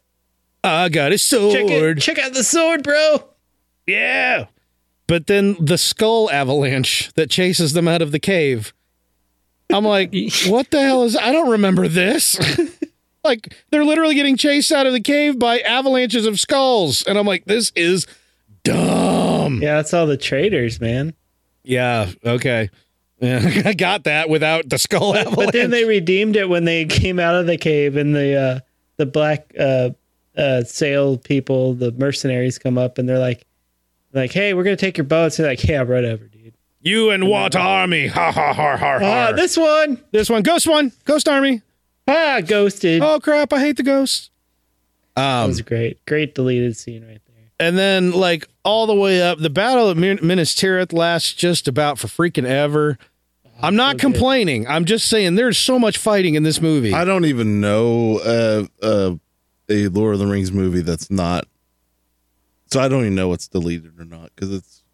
Oh, yeah. At this point, you can't tell one from the other. I only watch one version and one version only. The one version that contains 3 versions each. I only saw the theatrical version once, and that was in the theater. No, I think the theatrical versions are very well put together films. Yeah, I still prefer them. I still watch them when I want to watch it. I don't care as that much for the extended scenes. Thank you for being a voice of reason, Sancho. I am disappointed in the two of you. These children need both of us to parent them. I mean, I need more. I watched the extended versions a couple times, and so I know those scenes, but it really does impact yeah. That's true. I got to take other things slow. I can't live my whole life like that. Well, then watch the extended versions because it make it even. Yes, in 1.2. That's the thing. Speed. I have both the theatrical releases on DVD and the extended editions. The ones that I've been watching, or the Return of the King that I watched. And the Two Towers that I watched most recently were the super extended editions, which I enjoyed the extended editions. I thought, I'm like, oh, it was a bit much, but they were good. The super extended editions cross into there was a reason why this stuff wasn't in here. and a couple times they cross very hard into that territory. But yeah, I watched this theatrical version for the first time in a long time of Fellowship when I was on vacation this summer, and I was like, man, I forgot how tight these were. Like, they're real tight. They feel real good. So I think my policy is probably going to have to be going back to that. Problem is, I just have, crappy DVD versions. I don't have a really nice, big, beautiful, pretty theatrical release version to watch in HD, which is what I need. All right, what you should try to do is go to Walmart on Black Friday when they've got that big bin. Yeah. I got the Blu-ray of the 3 theatricals for $6. Wow. I am definitely going to try to do that. But then where would the extended scenes fit in? Seriously. I don't understand. No, see, that's the point. They don't, Garrick. No, they don't. I don't understand. No, see, guys, they don't. What? No. Yeah. You don't make any sense. I don't understand this. I might concept. not, but the movie makes far more. But there's less of it. Super extended. It makes so much more with extended. I had forgotten that so much happens after I want the platinum extended. The end of the Battle at Minas Tirith. Yes. That's like barely halfway through the movie. And I'm just like, I want the what? Peter Jackson cut. The Peter Jackson release of Peter Jackson. Yeah. Yeah, the one that ends in Athon. Yeah. Yeah. So some of the scenes are just storyboards. Some are just him in front of like a Panasonic Handycam moving action figures around. Oi, look over here. This thing's happening over there. Oh, that's a thing, isn't it?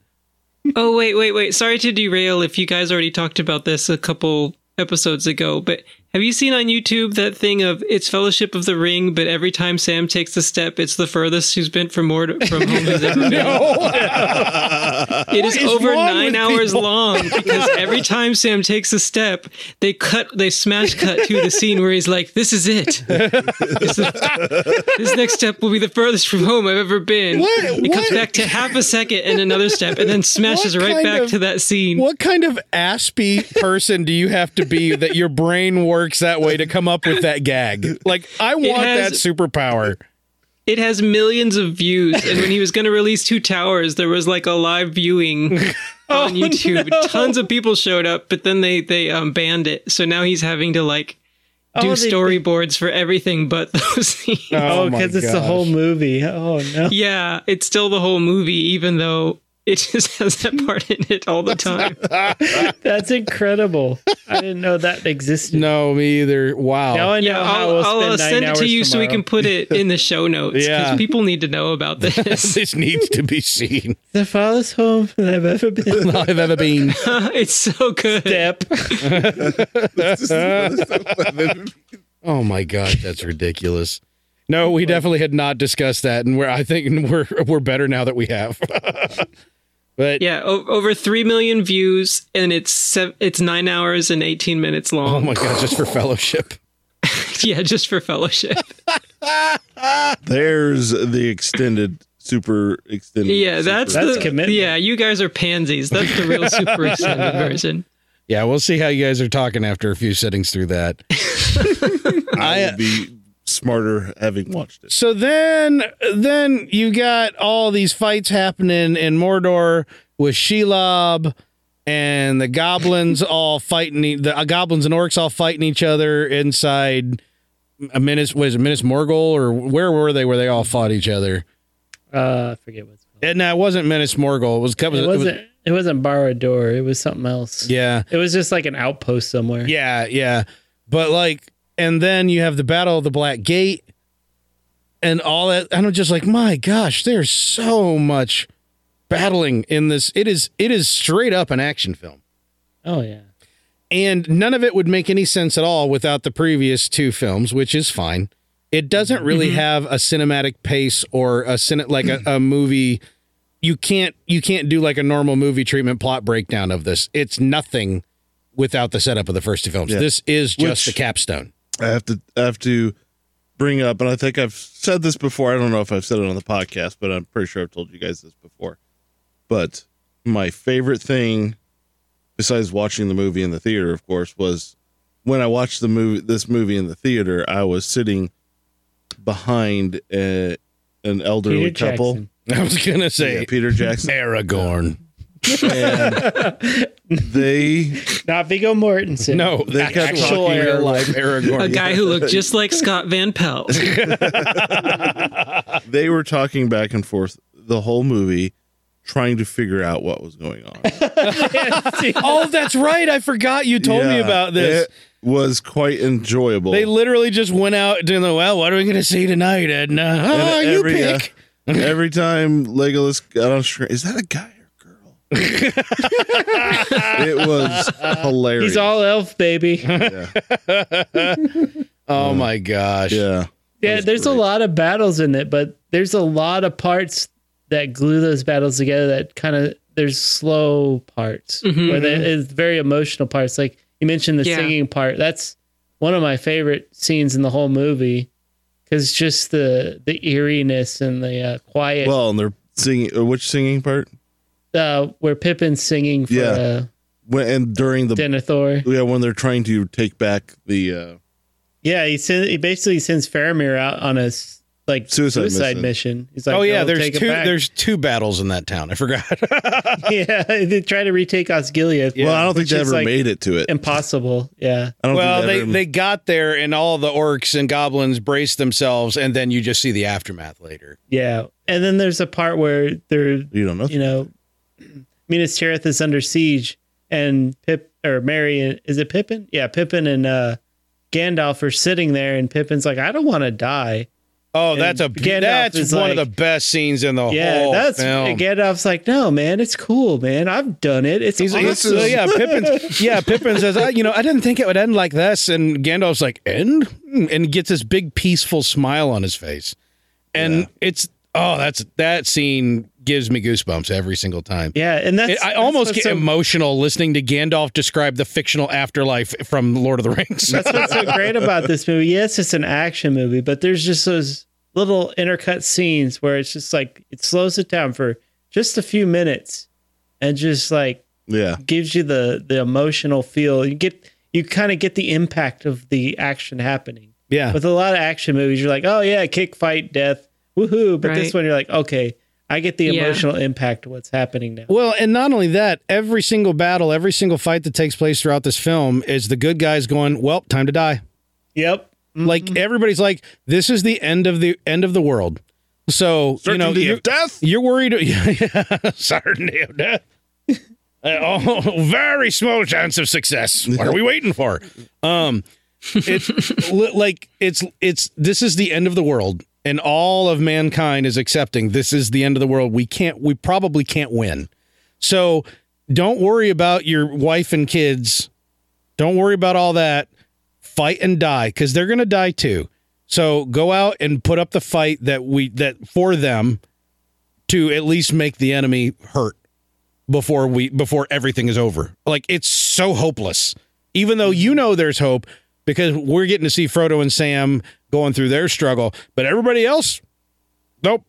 Everything, we're all going to die. World's going to end. So let's make them pay.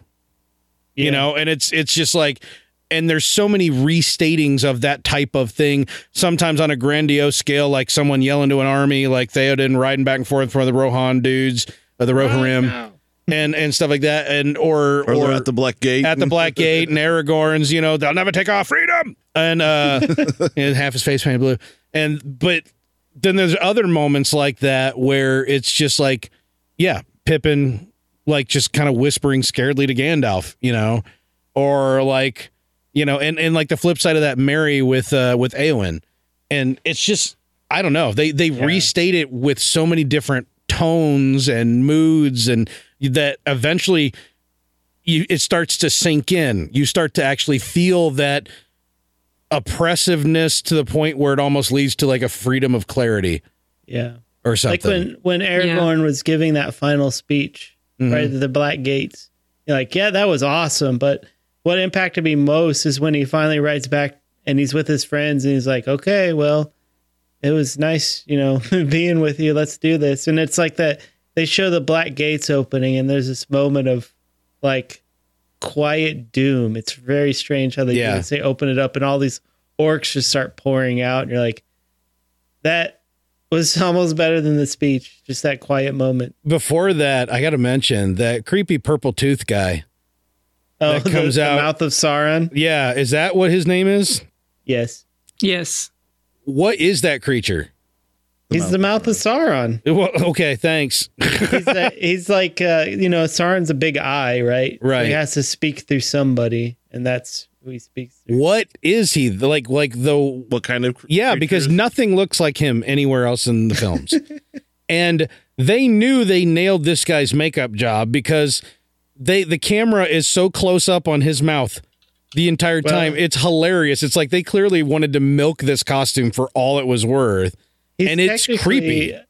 He's a Numenorian, which Aragorn is, but he decided to tainted. I think they're called like dark or black Numenorians who decided to join Sauron.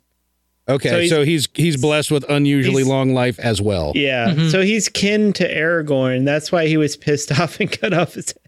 Oh, I assume. Yeah, that makes sense. But that was. For me, that's the creepiest part of all of Lord of the Rings is that dude talking and the camera just mugging him the whole, just right up in his grill. And I'm just like, all right, enough. I know why you're doing it because it does look really good and it's creepy and that's why you're doing it, but stop. Oh, man. Licking his chops and grinning like that. So gross. There's so much. Yeah, that's the thing. There's so much stuff that even with my 30 pages of Silmarillion that I read, I don't understand still.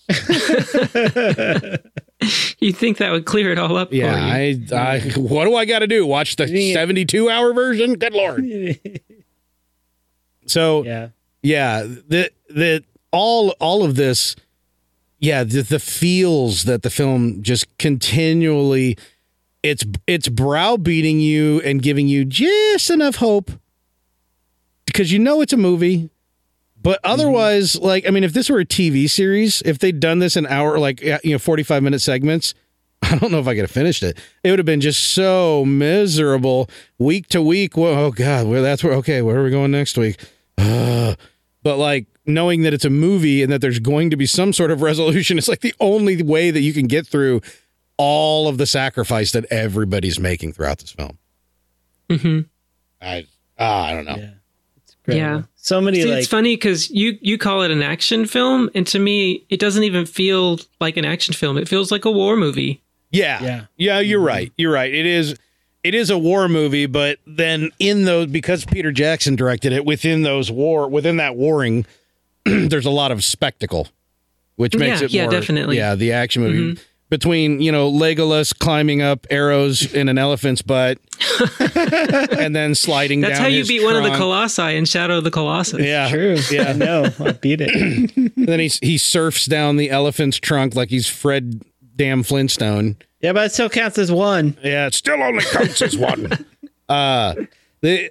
It's ridiculous. It's so ridiculous, but I remember the first time I saw this movie, I actually really hated that whole scene where he was climbing up because the CG is very obvious there. It stands out. And I hated that. I always hated back then every time someone would go, all right, let's animate a human doing, fantastic things.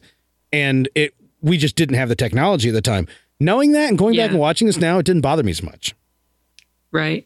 Well, and the other thing was they kept trying to one-up their Legolas moments, right? Because in the first one, it's him crawling up on top of the cave troll. Yep. And in the second one, it's him like reverse jumping onto that horse and then dislocating his shoulder. Skateboarding down the stairs. Yeah. So, well, Legolas likes to surf down things. That's what we figured out. And then in the Battle of the Five Armies, he's like parkouring up falling rocks. Yeah. What? I haven't seen that movie. And now I don't want to. It's so bad. Yeah. That's awful. Yeah. I don't want to see that either. That's frustrating. It's just a credit. Like we talked in the other episodes about the perfect casting in these movies. Like, yes, every emotional, like, feel good or, give you the chills moment is perfectly done, and they don't feel cheap. Like when they've light the beacons.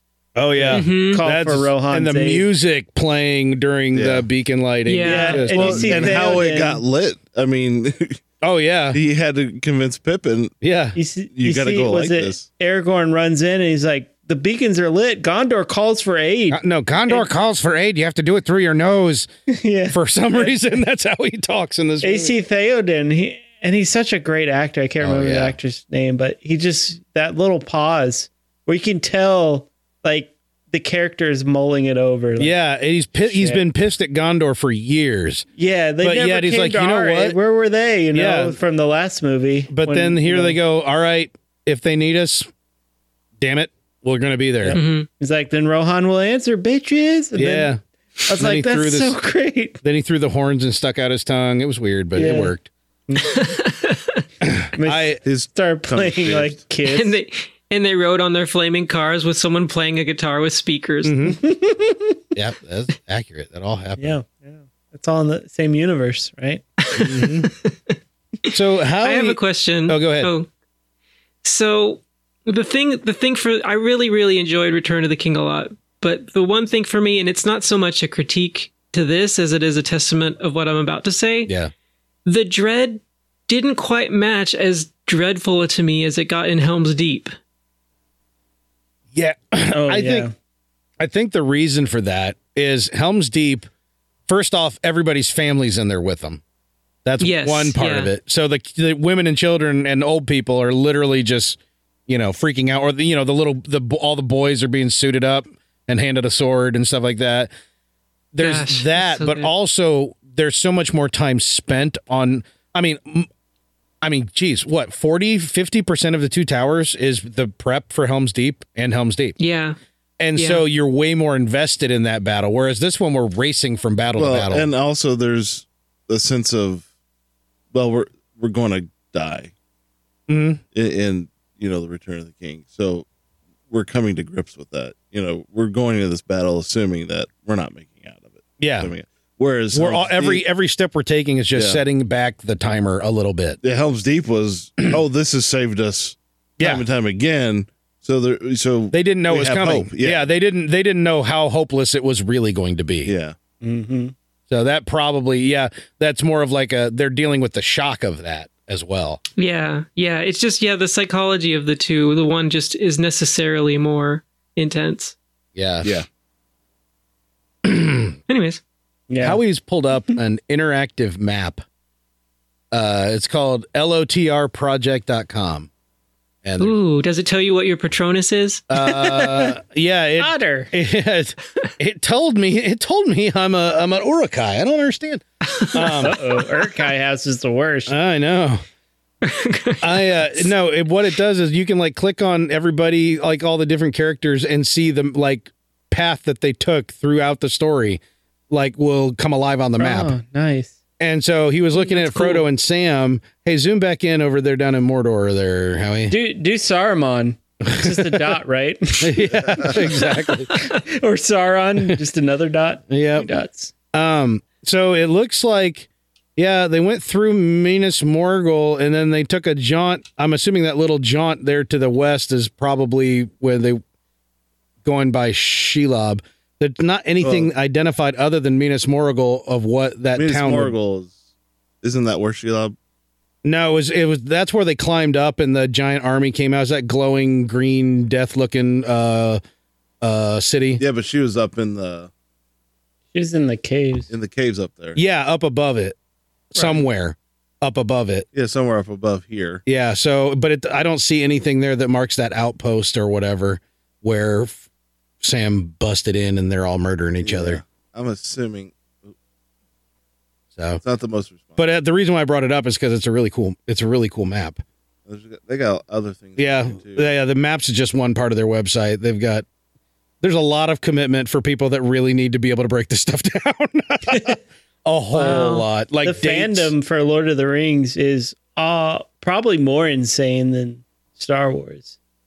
I mean, not to the point where more dedicated. Yeah, I should say that. Like people like literally major in Elvish and become like Sindarin, like Viggo Mortensen did.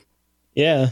Like if you watch the extended features on some of the movies, they have a expert in Elvish who knows the entire language backwards and forwards, knows how to write it and speak it fluently, which is incredible testament to the whole series. Right. I guess why don't we open up? I've said my favorite scene is that scene where Pippin and Gandalf are talking about the afterlife. But what are your favorite parts of the movies, guys? Of this movie, I mean. Is it any one of the 6 endings? There are literally 6 fade to black endings. They actually skipped one from the book. Yeah, they did. Which is hilarious. Yeah. In fact, they skipped it so hard. They skipped it so hard that when they impaled Saruman on a wheel, they said, and just in case you think he's coming back later because you're such a fan of the books, let's make it clear. And they just like stick his body underwater because the wheel rotates. Much for the scourging of the Shire. Oh, well. Yep, that's not going to happen now, fellas. We got 6 endings. That's enough. Quote, enough, end quote. What are your favorite scenes for the movies? It's hard to say. For me, it's hard to say. I love Sam as a whole in this whole series, and especially Return of the King, because in my opinion, Sam is the truest of heroes in this whole series. Yeah. He only left, Frodo's side for just a moment because he was forced to. Yeah, Frodo told him he had to. but he said, "No, I don't care that you told me I had to. I'm going to go and still protect you." And he's the reason that Frodo still didn't even. Frodo never even finished his mission. Right. Technically, He had it finished for him. Technically, Gollum finished his mission for him, which that was also something that Peter Jackson wanted to do differently. He was going to have Frodo just basically, Spartan kick Gollum into the fire. No. Yeah. That was how they went. And this, I think it was a discussion with the studio. It's Middle Earth.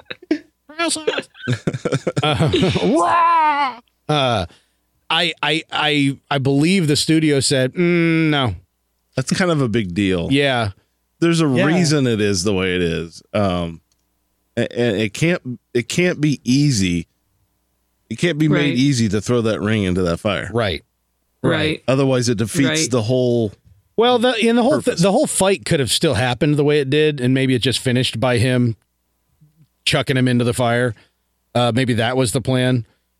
It is pretty cliche how it happens. Like, oh, he went over the edge, but it's all right. He's got a hand on the rocks. You know, this movie commits a lot of cliche sins, even though the movie itself is not that cliche. I mean, the whole I never thought I'd die standing next to an elf. How about, with a friend, that I could do, that's cliche as all get out.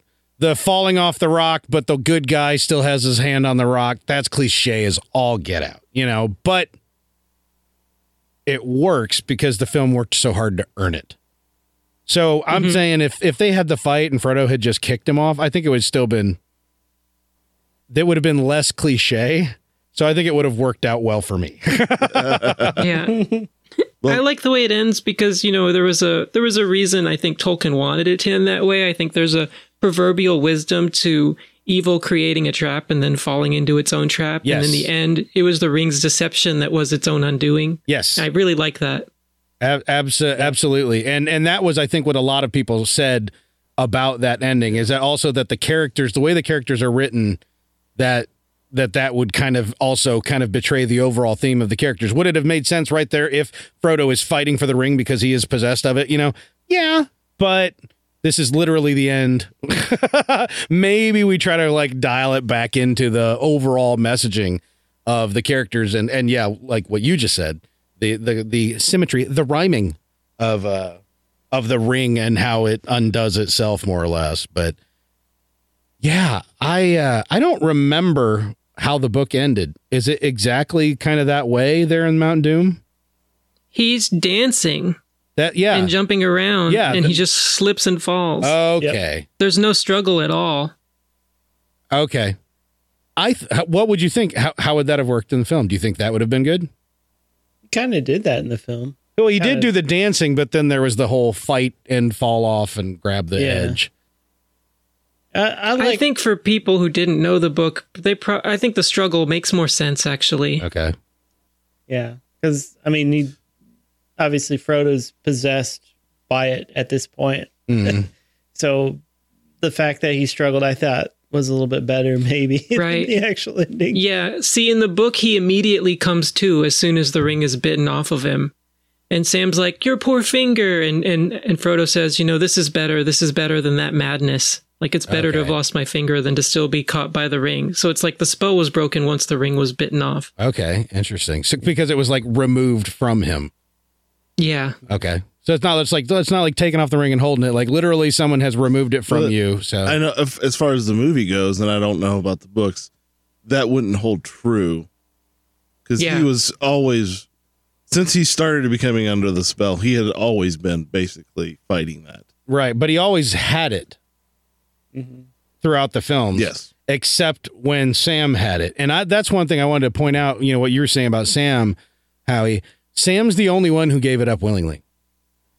Yeah, but it took him a minute, which was amazing. Yes, but he's the only one who had it on his person. Yeah, and gave it up willingly. And here's the beautiful thing about Sean Astin in that moment is that he doesn't try to do evil eyes Darth Vader.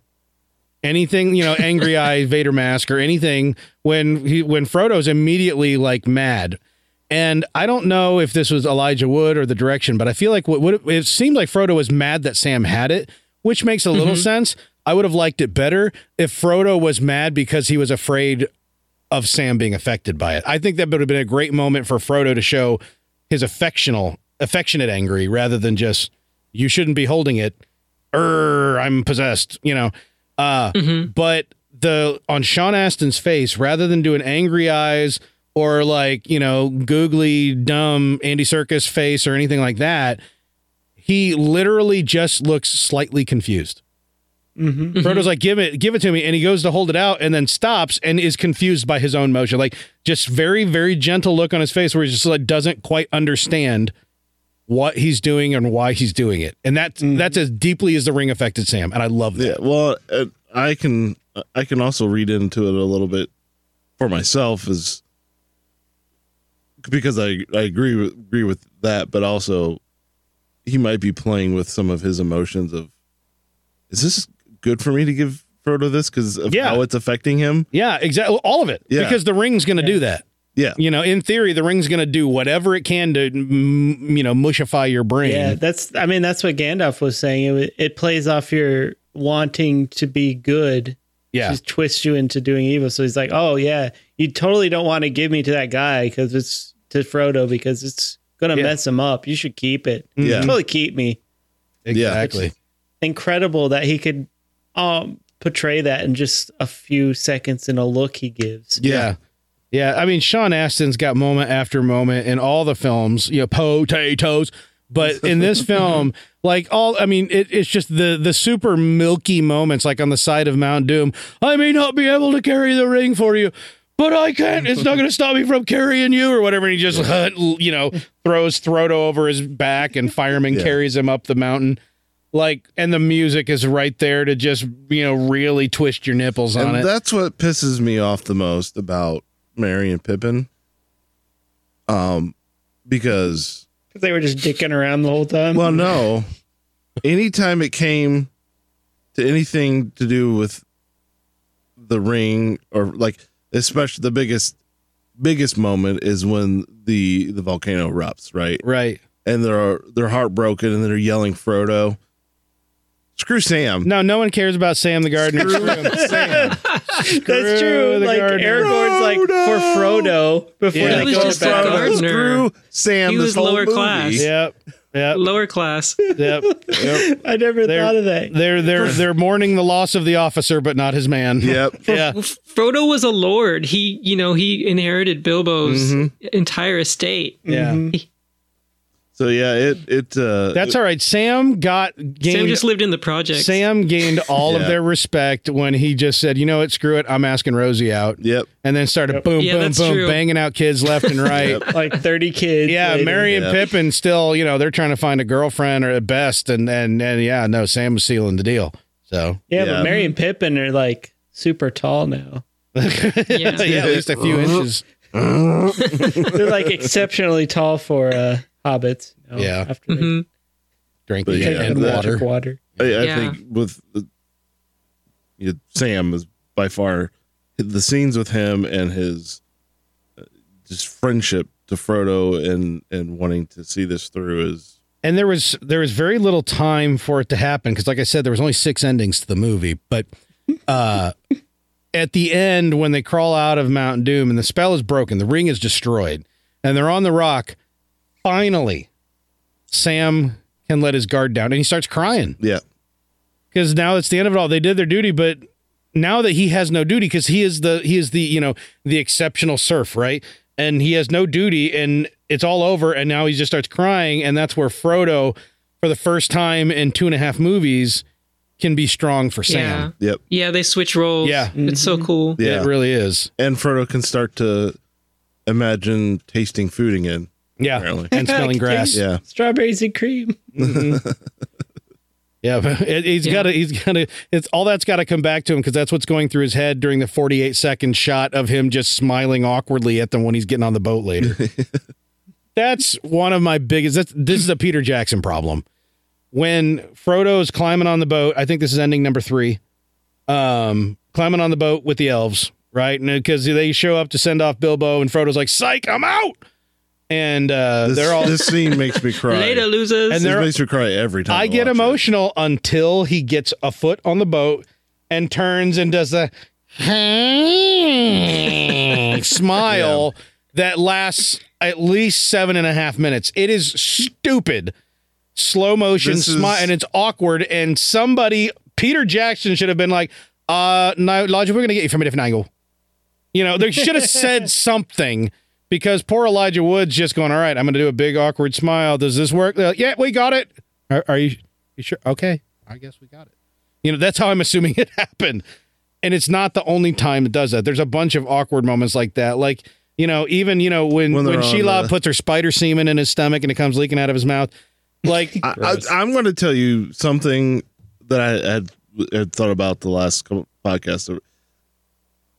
Elijah Wood, he can say a lot with his eyes and his face, but he can throw me off. Yes, he really can. And like when there's the four of the hobbits are standing on Minas Tirith, and Aragorn's like, you bow before no man. Yeah, exactly. And they're like looking over the crowd. Like the three have reasonable faces, but then Frodo, Elijah Wood, you're like, he looks like he's gassy. Yeah. I noticed the exact same thing. Like, okay, now Merry and Pippin are kind of awestruck, but they don't look annoyed. Yeah. Sam and Frodo still look tortured, which is fine. Sam just looks like he just wants this to be over with. Frodo looks like he can't decide whether to fart or crap himself. He literally just looks like undecided misery kind of look on his face. And I agree. It's one of those moments where it's like, I get what they're trying to not do, but I don't get what they're trying to do. I think that boat scene, if I remember from the behind the scenes, was like one of the first shots they filmed when they recorded the movie. So they like don't know each other at this point. So they're like, okay, you got to pretend like you're really sad this guy you don't know is leaving.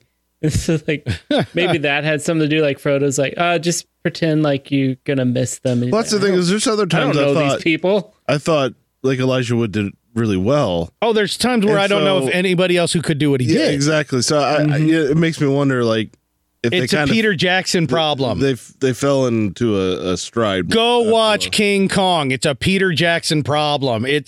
He's really good at getting really close. And he's not the QB you want to bring in on fourth and long, okay? And neither's Phillip Rivers. But stop sports jokes. This is such a weird season. I'm gonna bring Phillip Rivers on 1st and 10. I'm laughing like I know what we're talking about. I regret saying what I said. But yeah, like he has an amazing skill, but I feel like he's one of those directors who could use a collaborator, like someone who is like, right, like he needs a brother. Like Fran? Oh. Well, yeah, and honestly, he's like Lucas Jr. I feel like Fran probably is a huge part of why these movies are great. Well, it's obvious, but Peter Jackson off the chain, things get a little haywire. Yeah. And I feel like most of those awkward moments were just bad direction.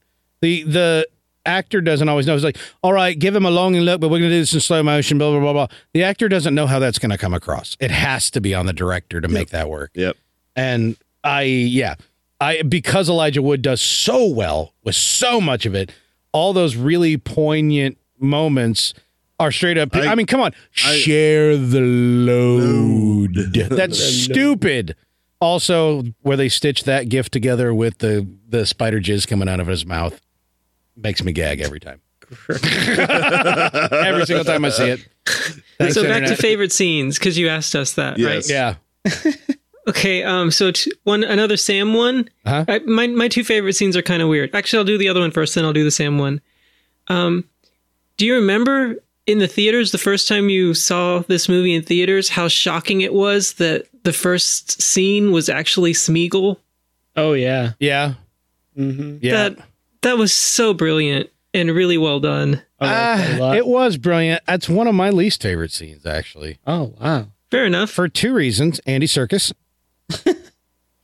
Okay, I've heard you recently on one of your other podcasts complaining about him. Yeah, he just rubs me the wrong way a lot of. I respect what he does, but man, he rubs me the wrong way. And his goofy grin when the dude's catching the fish, the other river folk Deagle? boy, yeah, Smeagol and Deagle. Deagle, yeah. I see. When I see Desert that as Eagle, a cultural thing. Are they lovers? I have to assume. Cousins, bro. No one's told me they're not, so they must be.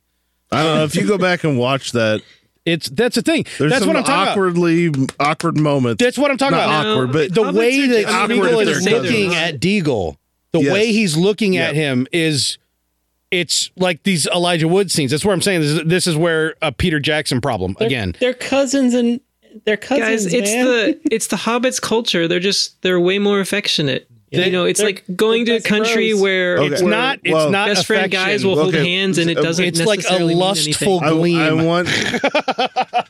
I don't know if you're trolling or not. If it were affection, I would be fine. But Smeagol looks at Deagle like he cannot wait to chortle his taint. It is like All right. Well, let me tell you my other scene so you can destroy that one for me as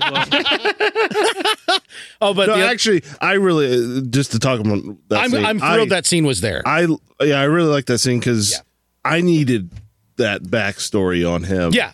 I feel like audiences Absolutely. at that point needed to know why exactly. You got me excited. I know. I didn't mean to, but that was a legitimate question because I didn't know based on how he was looking at him. Like, are they lovers or what? I didn't know. So it was a legitimate question. Yeah, it's mostly Andy Serkis's face, I think, that's doing that convening that whatever that's. I think he was just creepy. weird before he was Gollum. Well, that's true. I also didn't. I wondered that I too. really wanted his voice to not be completely Gollum. I wanted it to be more. A little more normal Yeah. person-y. Just not As all the in, way. Yeah, like it had changed more Yeah. through the years Yeah. with his diet and stuff. Yeah. Yeah, lots. That's of, what it was. lot of Not fresh the fish. right nutritional. Yeah. If you eat raw fish and only raw fish, eventually you sound like Smeagol. So. Yeah. And then you go. Yeah. What's your other favorite scene? All right. I'm taking notes so I can I'm just ruin it. Thinking of ones that jump out at me as poignant. Yeah. I wouldn't say it's a favorite, but so poignant. The scene where Sam finds the lemda spread on the cliff. Oh yeah. That's what makes him say no. That I just left him with a murderer. Yeah. Like I already knew that, Yeah. but now I know that. yeah. It just like you feel Oh, so I just much got emotion chills in that again. moment Yeah. too for him. It was so well done, and it was beautifully scripted because that wasn't in the book, I don't think. Right. Yeah, I don't think it was. Right. But it's the moment that convinces him. It's like, all right, I already knew this, but here's the evidence right here, plain staring me in the face. It's exactly what I Yeah. said. It is exactly what I said. Stop feeling sorry for yourself. Yeah. And go save your friend. There you go. Exactly. Yeah. That is a really good scene. It's a very short scene too. But yeah, it's incredibly effective. So yeah, I agree. From a movie making perspective, that was the right thing to show. Because otherwise it's like, oh, I'm back. Yeah, what made you change your mind? Well, it's a movie. So, in books we get so committed, we can be so woven into the the emotion of what's going on that I think sometime in books we're willing to suspend our disbelief even more. Whereas in a movie, it's like, if you're going to do this, throw us a bone.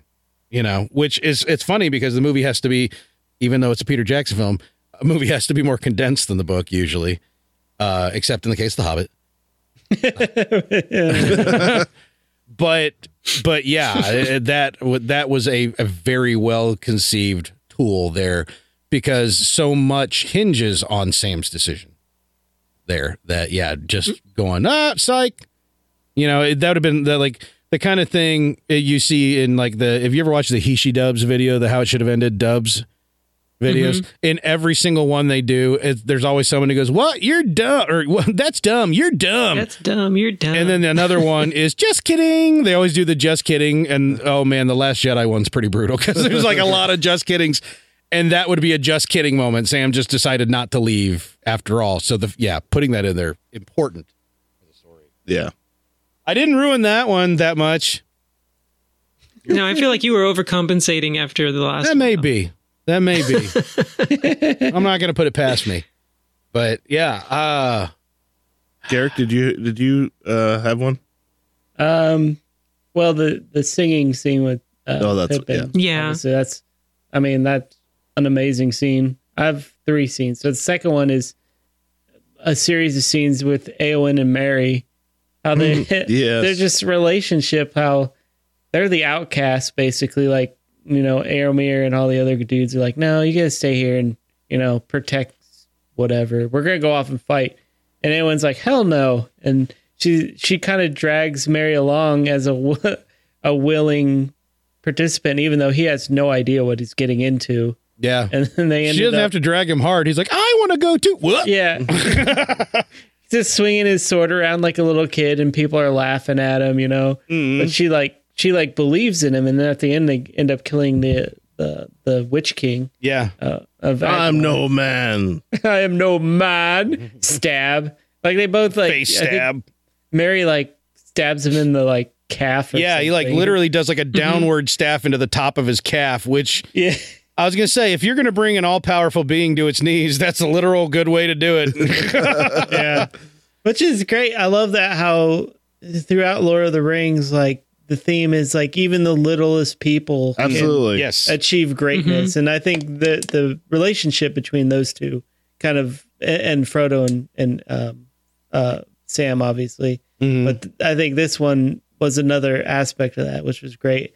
And then the third scene is the end credits. The song they play is just Yes. insane. Yeah. Yeah, just like Yeah. I almost can't play it because I got the goosebumps just thinking about it just now. Literal goosebumps. Yeah. Stop It's- it. You stop it. It's like the perfect ending song for this to cap off the trilogy. Like I agree. everything is just so good at the end. I remember I sitting in the want to act theater. like I'm too cool to agree Yeah. with you. Like, it's such a gimme song, though. It's so just doing what it's supposed. F it. That song cannot not I mess remember with my sitting brain. in the theater. Oh yeah, no just one, listening to it. and- almost nobody left. Yeah. It Yeah. was like, Mhm. Yeah, exactly. And it's like You had to watch every sketch. if you know the lore of Lord of the Rings, so when they're sailing on the boats, right? They're going to this island, which is basic. There's I don't know how deep I'm gonna get into this. America. It's basically a heaven on, on Earth. I guess The Grey there's- Heavens. Yeah, The Grey there's- Havens, which the is Grey like Ha- yeah. where there's a god, and he created little like angel type gods and goddesses, and they all live there, and everything's like in perfect harmony. There's no pain or suffering or anything like that, and they can just do it like sing and dance and lay in the grass and enjoy just still living, but they can't go back. And it's just like, yes, you did all this great stuff, and you get hobbits. Usually it's only reserved for elves, right? Right. But because Frodo and Bilbo did such a great service wizards. to Middle Earth to, you know, destroy this great evil, they get this special honor to go there. And just the song is like, the lyrics are like, okay, we're sailing into the West, you know, all the suffering is over. Why did the white gulls cry, you know, all that stuff, even though we're going out here to live in peace and harmony forever. Just like that song is so great when you know all this extra stuff as well. Yeah, isn't there a really kind of a big question of whether Frodo's actually dead or not? Yeah. No, it's It's kinda- fiction. He's not real. It's kind of He's not alive or dead. I mean, in all intents and purposes, he's dead, I guess. I mean, he's not allowed to go back to Middle Earth. because there's a bunch of theories going on because I was reading a little bit about this okay, Frodo's going there to die, and so because he's been touched in such a negative way that he can't stay in Middle Earth anymore. So to have some peace before he dies. There's other people who are saying no, he's actually like I can't remember exactly how they were explaining it, but they're like, oh, he could actually be dead, and that's the boat's, taking him away. Well, like a metaphor. Yeah. Oh, I never thought about that. It was very dream sequency. So I it's just kind of interesting because it seems like Tolkien didn't necessarily intentionally didn't make it perfectly clear. That way people can just kind of interpret it how they wanted to. Yeah. I need to go back and reread the endings. Yeah, and the appendices. Yeah. Not have read this myself. I was just kind of curious on the people who have read this, what their takes were. I think he gets to live in the Grey Havens with the elves because he basically saved Middle Earth. Not that the people in their care, because they don't interact with Middle Earth anymore, but I think they gave him that honor. I mean, they said I think before they got on a boat, like, this is a great honor. Mm-hmm. Yeah. I think it's fiction and none of it's real and it doesn't matter. Yeah. That's the best part is in the appendices that Gimli and Legolas get to go off together and have a myriad of adventures together. Yeah. They go to places where they promise to show each other the most beautiful of each land. Yeah. Oh, I remember that, believe it or not. Yeah. There's all sorts of extra cool stuff at the end, Éowyn and Faramir get married and have a couple of kids. Yeah. And the movie telegraphed that nicely. Yeah. Twice. Yeah. Yeah. Twice. Why? I don't know. Super extended version, it's more clear. Yeah, that's true. I don't remember how much of that was in the theatrical version. I don't remember why they did it, and then they did it again. Well, the first was him noticing her, and when they're both but that was so obvious that it was a thing. But then the second, I think when they shot it, they didn't know what was going to make it in. Which I agree. There was only once. It's only telegraphed once in the main one. Well, they should have just kept it out. Yeah, in the theatrical release, you should just watch the theatrical. They should have kept it out of even the super extended, because it was just felt really odd. No, more the better. Oh, more Lord of the Rings, better Lord of the Rings. Well, now you've got me in my own soup, and I am conflicted. I guess they were trying to be true to the book, because they were both convalescing together in the healer tent after the battle. Ooh, SAT word. I know, seriously. They were just, they were dying together, and then they got better together, and then okay, now I understand.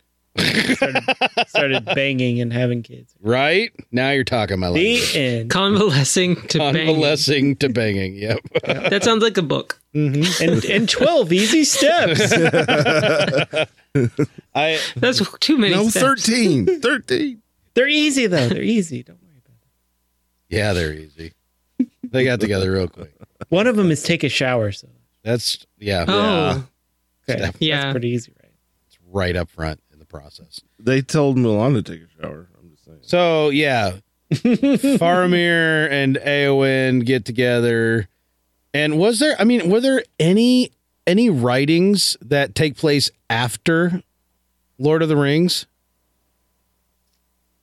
There's supplemental books. There's a Silmarillion. There's another book that Tolkien's son did.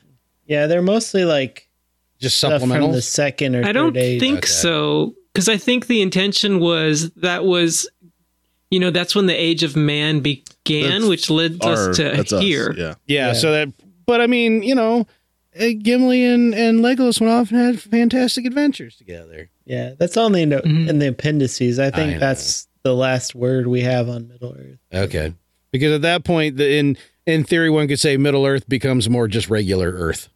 Yeah, it just becomes boring and stupid. Yeah. Later Earth? Forward Earth? What's middle is here and supposed to what? Malcolm. So I think even in the book, Shotgun seat Earth. Didn't the wizards leave as well? They went back to the Isle, like Gandalf and all. Yeah. The two blue wizards, the red and the brown wizard, all left. I don't know about the two blue wizards. They don't really mention them that much. Because they're immortal too, right? Yeah. They are. Ish. But they all had the three rings the elves had at the end. Except for Galadriel. I think Galadriel gave hers to Gandalf in the book. Because she had one of the three rings bequeathed to the elves. Yeah, in the super extended edition, I don't remember if she says it in the regular edition, but when they get to the boat, she said they're giving up the three rings. And I'm like, y'all are acting like people watching this movie know what the hell you're talking about. We don't. We really, really don't. Because didn't y'all give up your rings already? What's going on here? So I was wondering about that because I'm like, I said I can kind of paint a picture of what she's talking about, but I really don't know. I think Radagast had one for like a long time for whatever reason. And these are one of Sauron's. These are Sauron's rings, right? Yeah.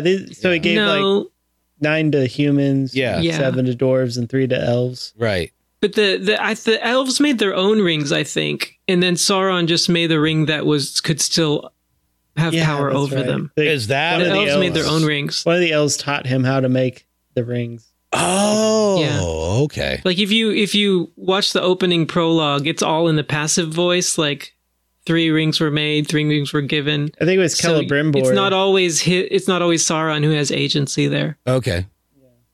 I never picked up on that, and I'm glad you said that because that was one part that confused me as well. Yeah. The video games, you have the spirit of the guy who helped create the rings inside you. Yeah, and Sauron like asked him to teach him the skill of how, and that's how the elves were deceived because he wanted to learn the skill to make a ring to rule over those 3 as well. Gotcha. There you go. Well, I'm glad that I have agency over the convalescing of my mind. These kids over here and their language. Yeah, I'm sitting here like, I feel like there's so many good things about this movie. Mm-hmm. And I'm not even, we're not even touching the. I mean, it's so much to talk about. Yeah. All right. Well, then, if we've gone on for a while, but I feel like it's inescapable, we have to have the discussion. I don't care. And we need to have it out because I don't know that everybody listens to this has a good grip on it. Those damned eagles. Oh, you're not going to say, why do they fly to Mordor? Somebody's always says it. There's always somebody who says, why didn't they just take the eagles to Mount Doom? I would see them. True. Coming. I feel like that's the easiest answer. There's a lot of other answers. Well, the eagles are like demigods and they don't like to get involved in the affairs of men. And that doesn't matter because they did. What matters is that literally the eye would go, whoop, eagle, dead. Yep. So they shoot them down. I mean, they had fell beasts at the. There's not many of the eagles around, and they're very protective of themselves. Okay. Fell beast is what? That's the dragon-looking things. The Drake-looking things at the... Okay. So what is a Nazgul? Nazgul is one of the humans who had the 9 rings. Okay. I have always known that I didn't know this for sure. No matter how many times I've watched the movies, and I would try to figure it out, and I would come away not knowing, is the Nazgul the creature that the kings are riding? Is the Nazgul the king? And then what's the creature that they're riding? And even, like, he even said... The Witch King even says, never get between a Nazgul and his prey when his beastie thing is trying to eat something. So I'm just like freaking confused, and I believe what you're saying is accurate, and I'm still mad about the fact that I'm still confused because I feel like that line's even more misleading. So thank you. Yeah, he's just being metaphorical. Yeah. And which, even when I hear that line, I knew that was possible, but I had no idea which was more probable. So, and apparently Gandalf can whack off ahead of that one of those. And the eagles don't really... I mean, there's a pecking order. I get it. Where they like... Wait, what? They report directly to, like, the gods and goddesses. So yeah. You'd probably have to get one of them to intercess on your behalf to get their help. But Gandalf is also kind of on their same order ish. Yeah. So he's able to ask them for help every now and then. Yeah, he just pukes up a moth and they come. Yeah. Because they all have the same boss, basically. So they're in the same work group. Yeah. Eagles really are the cell phones of this game, right? Of this movie, right? Yeah, where it's just like, well, why don't you just use your cell phone and it'll solve everything? Yeah. And it's why now it's such a movie trope to just everybody pull out their cell phone and see no signal. Yeah. Aw. That's in my case. It's been a bug zapper. In my case, it's pretty accurate. All right, we need to talk about a very serious subject. Okay. Uh-oh. The what's his name? Not the guy who's the leader of Gondor at the time. Denethor? Denethor? The steward of Gondor? The steward, yeah. Steward. Stuart Gondor. And Good old Stu. Good old Stewie Gone. Your favorite scene, Garrick? Where he's burning Faramir? No, where he's Pippin's eating singing. Where he's on fire and falling off the cliff? Where Pippin is singing. And he's just and ripping he's through them cherry ripping tomatoes.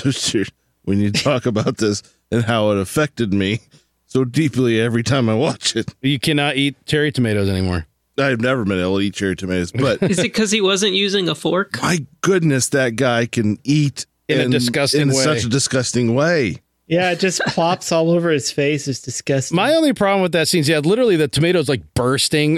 But my only problem with it is they did, I don't know, someone like went out and grabbed some like, some Maybelline Fire Engine Red nail polish and just drew a line down his cheek. I'm like, okay, if he was eating rare meat, you would not have a red thing going down. If he's eating tomatoes, you would not have a red, like it looks like he bit himself and blood leaked out of his These face. are And fantasy tomatoes. and he just Yeah, decided Middle Earth had different it's fine. vegetables. yeah, this isn't Earth. This is Earth. They're fresher. it looks like it's dried on there hours ago and they just Apparently haven't his, wiped it his yet. mom never Yeah, told those- him to chew with his mouth closed. Yeah, they're not tomatoes, they're fingers. What is Tomatoes. Maters, precious?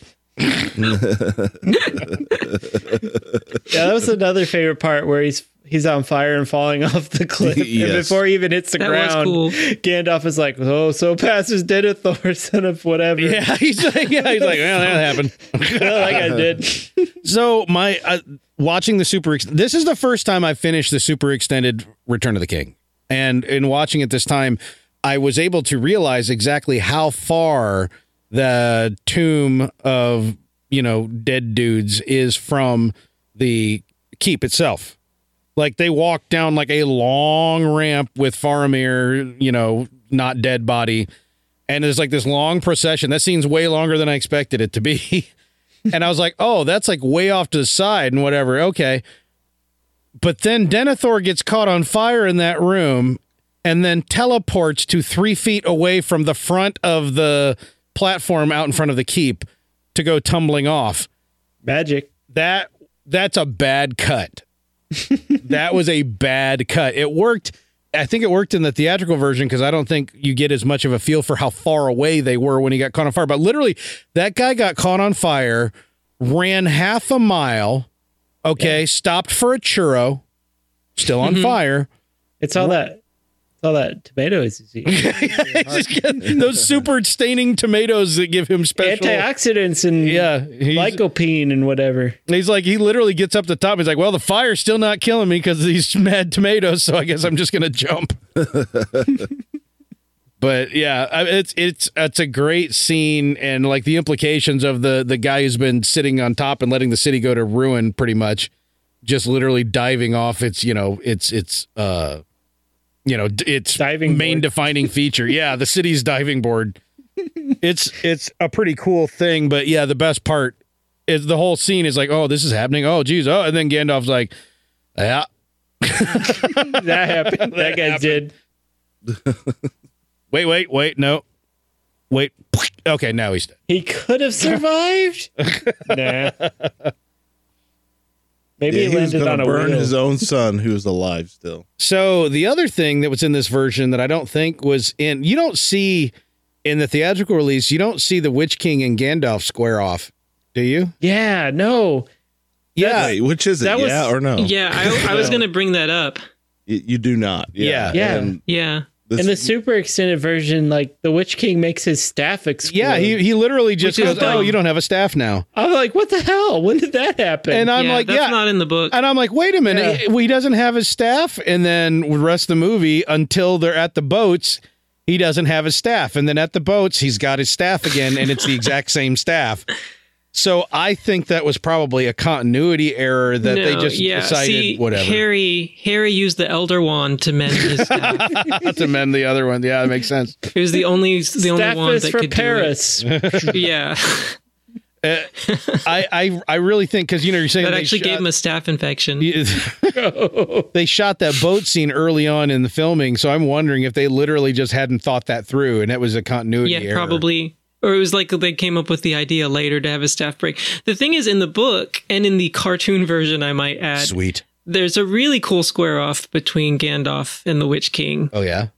Where they're like standing, and the Witch King is at the gate, and Gron has just knocked the gate over, and the Witch King comes through, and Gandalf is standing on the other side, and they basically have a long conversation where they're kind of talking smack to each other, and it ends with a rooster crowing, which means daylight is coming. And in the books, these creatures still can't handle daylight, so they retreat. It's just like suddenly they're saved by the fact that it's daylight. It's really, really cool. Yeah. That is cool. Yeah. The scene, I actually liked this scene. And what it was, he lands on the Scorch Beast. I don't know, whatever the heck you called the thing. Fell Beast. The Fell Beast. He lands in front of him, makes his staff explode, and then they talk a little smack. But then he hears it's the horns of of Rohan, right? Mm-hmm. Yeah, he hears the horns of Rohan, and then just like totally is just like, Gandalf, I'm gonna kill you. Wait, what was that? Peace, and then flies away. And I was like, well, all right. It was a cool scene, but it didn't fit as well as some of the other stuff. So I understand why it was cut. But yeah, it was also kind of cool to hear the Witch King talk a little more. And see how like Pippin reacted. Like Pippin like covered his ears. Like the sound of the guy's voice alone was just like torture.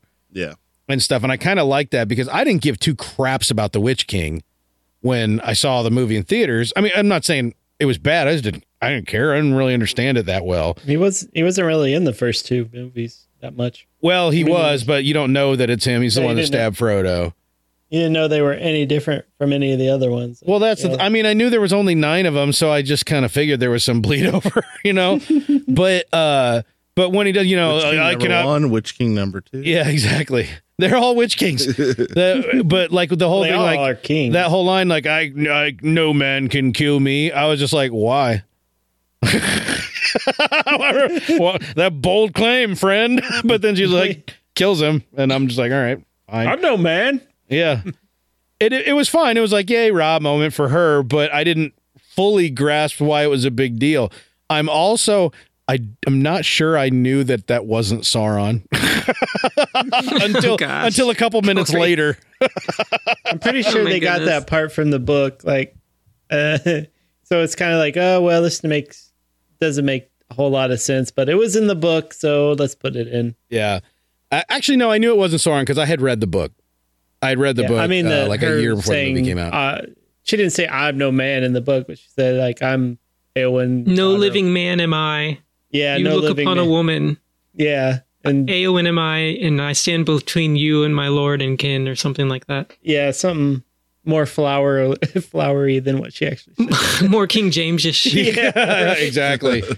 Exactly. Yeah. Also, I think I was wrong. I think I'm wrong. I think when Gandalf and the guy are facing off, there's the cock crow and daylight breaks, but then also Rohan horns show up. So it's two things at once. So they kind of wove those together, and yeah, but it's just neat the way that it's a face off, and it's like you don't know who was going to win the battle. Whereas in this one, they want to make it seem more hopeless. Mm-hmm. Hence the staff shattering. Yeah, and then Staffo repaired at the end. Mm-hmm. Yep. You got it. Well, yeah, I just assumed that enough time has passed that he went. But it was the exact same staff. Vendor. Well, the vendor sells the same one, though. The staff vendor. Yeah. He just puts his little crystal in the top. And I really need to get a job with a bigger market. There's only like 7 dudes. They have to pay a lot. That's true. If only 2 break every 3 movies. Yeah. If one of them's covered in bird poop. Each generation, that's true. You got to get one. Not when it's new. Every time you change colors, you got to get one. Each generation of staff vendor hopes to sell just one staff to support his entire lifetime. 1 million. That'll be 50 million. $1 million Middle Earth bucks. How many tokens does that cost? Oh my God. How many Stanley Nichols is that? Yeah. Stanley Nichols. This is a pretty good film, you guys. Yeah. Yeah. I think it deserved every award it got. Well, and it was pretty much given all As those opposed awards. to Titanic, which deserved none of the awards. Yeah. It was given I all just those still remember awards to- in the Oscars, Billy Crystal going, "This just in, there is no one left in New Zealand to thank." I believe that. Yes. So, anybody ever plan to make a pilgrimage to New Zealand and see the Shire? I'd I love would to if it love to. costs a lot of money and But yeah. take like 20 hours to fly there. Yeah. Well, they wouldn't let Yeah. you right now. Oh, Nope. that's true. They Yeah. don't want me in there. Us gringos are not allowed there currently. That's what they call us. Yeah, that's what everybody, all them Kiwis, they call us gringos. Sure. Why not? I'll just have to settle for the Harry Potter theme park dressed as someone from Lord of the Rings. Exactly. Oh, that'll show them. Are you Dumbledore? No. Why are you Dumbledore covered in bird poop? Would you have been a better Dumbledore? Yes. Very much so.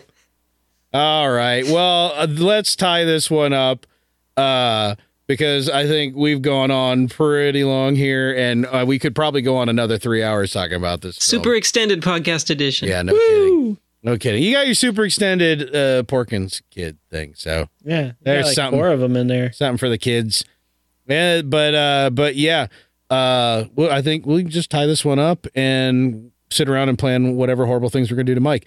In the meantime, run out to wherever you get the podcast. Give us a nice little review. It'd be sweet.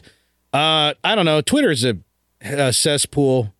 Yeah, don't go on Twitter for a month. Yeah. Do us all a at favor. least a month. Yourself included. Yeah. I've deleted social media apps from my phone. Everything except Reddit.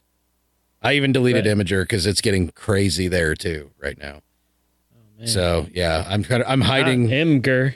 Yeah, there you go. I'm hiding just on Reddit where I can curate my experience and keep it from getting crazy. But what you can, if you do want to get funky and social about fun stuff to talk about instead of all the crazy crap going on that everybody else is raging about, you can always join us on our Discord channel by going to betterkind.com, which is our website, and finding the link to Discord and join us in there, where we will gladly talk about Lord of the Rings until the wargs come home.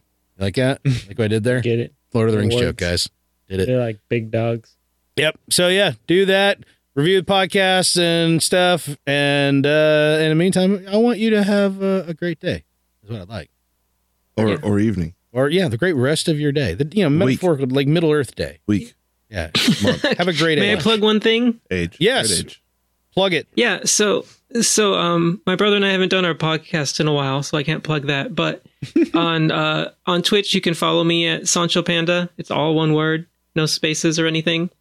And in November, I will be doing a marathon stream to raise money for the hunger charity that's part of my job that I'm in right now. And 100% of the proceeds go straight to the people. We're completely funded by something else, so we just get to serve and make sure that the money goes where it matters. Awesome. So I'll be streaming. I'm going to speed run all 3 Ueda games at once. I'm still learning, training for it, but Eco and then Shadow of the Colossus, then Last Guardian all together. And I'm going to wear a mask the entire time too. So just as a statement about that. So it's going to be a health and hunger marathon podcast. Nice. Marathon stream. Sorry. And yeah, that's it. So you're doing a marathon stream, not streaming marathon. Got it. No. I'm not streaming an old an old Macintosh shooter game. Do I sponsor you by the mile? Well, you could sponsor me by the hour. I hadn't really thought it through yet, though. Oh, okay. All right. Hopefully, I can beat it in under 8 hours. Sancho That's how Panda. long I think all 3 games on Twitch. And when are you doing it again? Yeah. What's the date? I haven't picked a specific day yet. Okay. It's going to be Thanksgiving week. Okay, So just go on Twitch and follow you. Yes. Mm-hmm. Exactly. And then you'll get the info. Yep. Excellent. Cool. Good. We'll look for that. And in the meantime, I guess we already covered it. There's normally I'm in that stretch of wrapping it up, and there's I hit my pace, but then we had a plug at the end, and now I don't know what to do because I already did the other stuff. But I haven't. Well, I haven't done the outro. We are preserves. Do the outro? Can I do the outro? I'm Corey over there, Sancho. Hey, over there's Garrick. No, I'm we no don't pass man. it- We don't pass it around like a potato. Oh, come on. I was just hearing Sweet Georgia Brown in the background. Over there's Garrick. Over there's Howie. Over there's Howie. Over there's, I don't know what to do. Nobody said over Nobody there's laughed. you. Dunk it. Over there's Dunk me. No, we me. alley-ooped it. Not the literal me, you bastard. You got to jam it in there, if you get my meaning. I don't want to give it to you. I really do. Oh, jelly. That's what it is. Yeah! I think that was a double dribble, technically. Razzle dazzle! He's heating up. It's a nail in the coffin. Oh, my. He's on fire.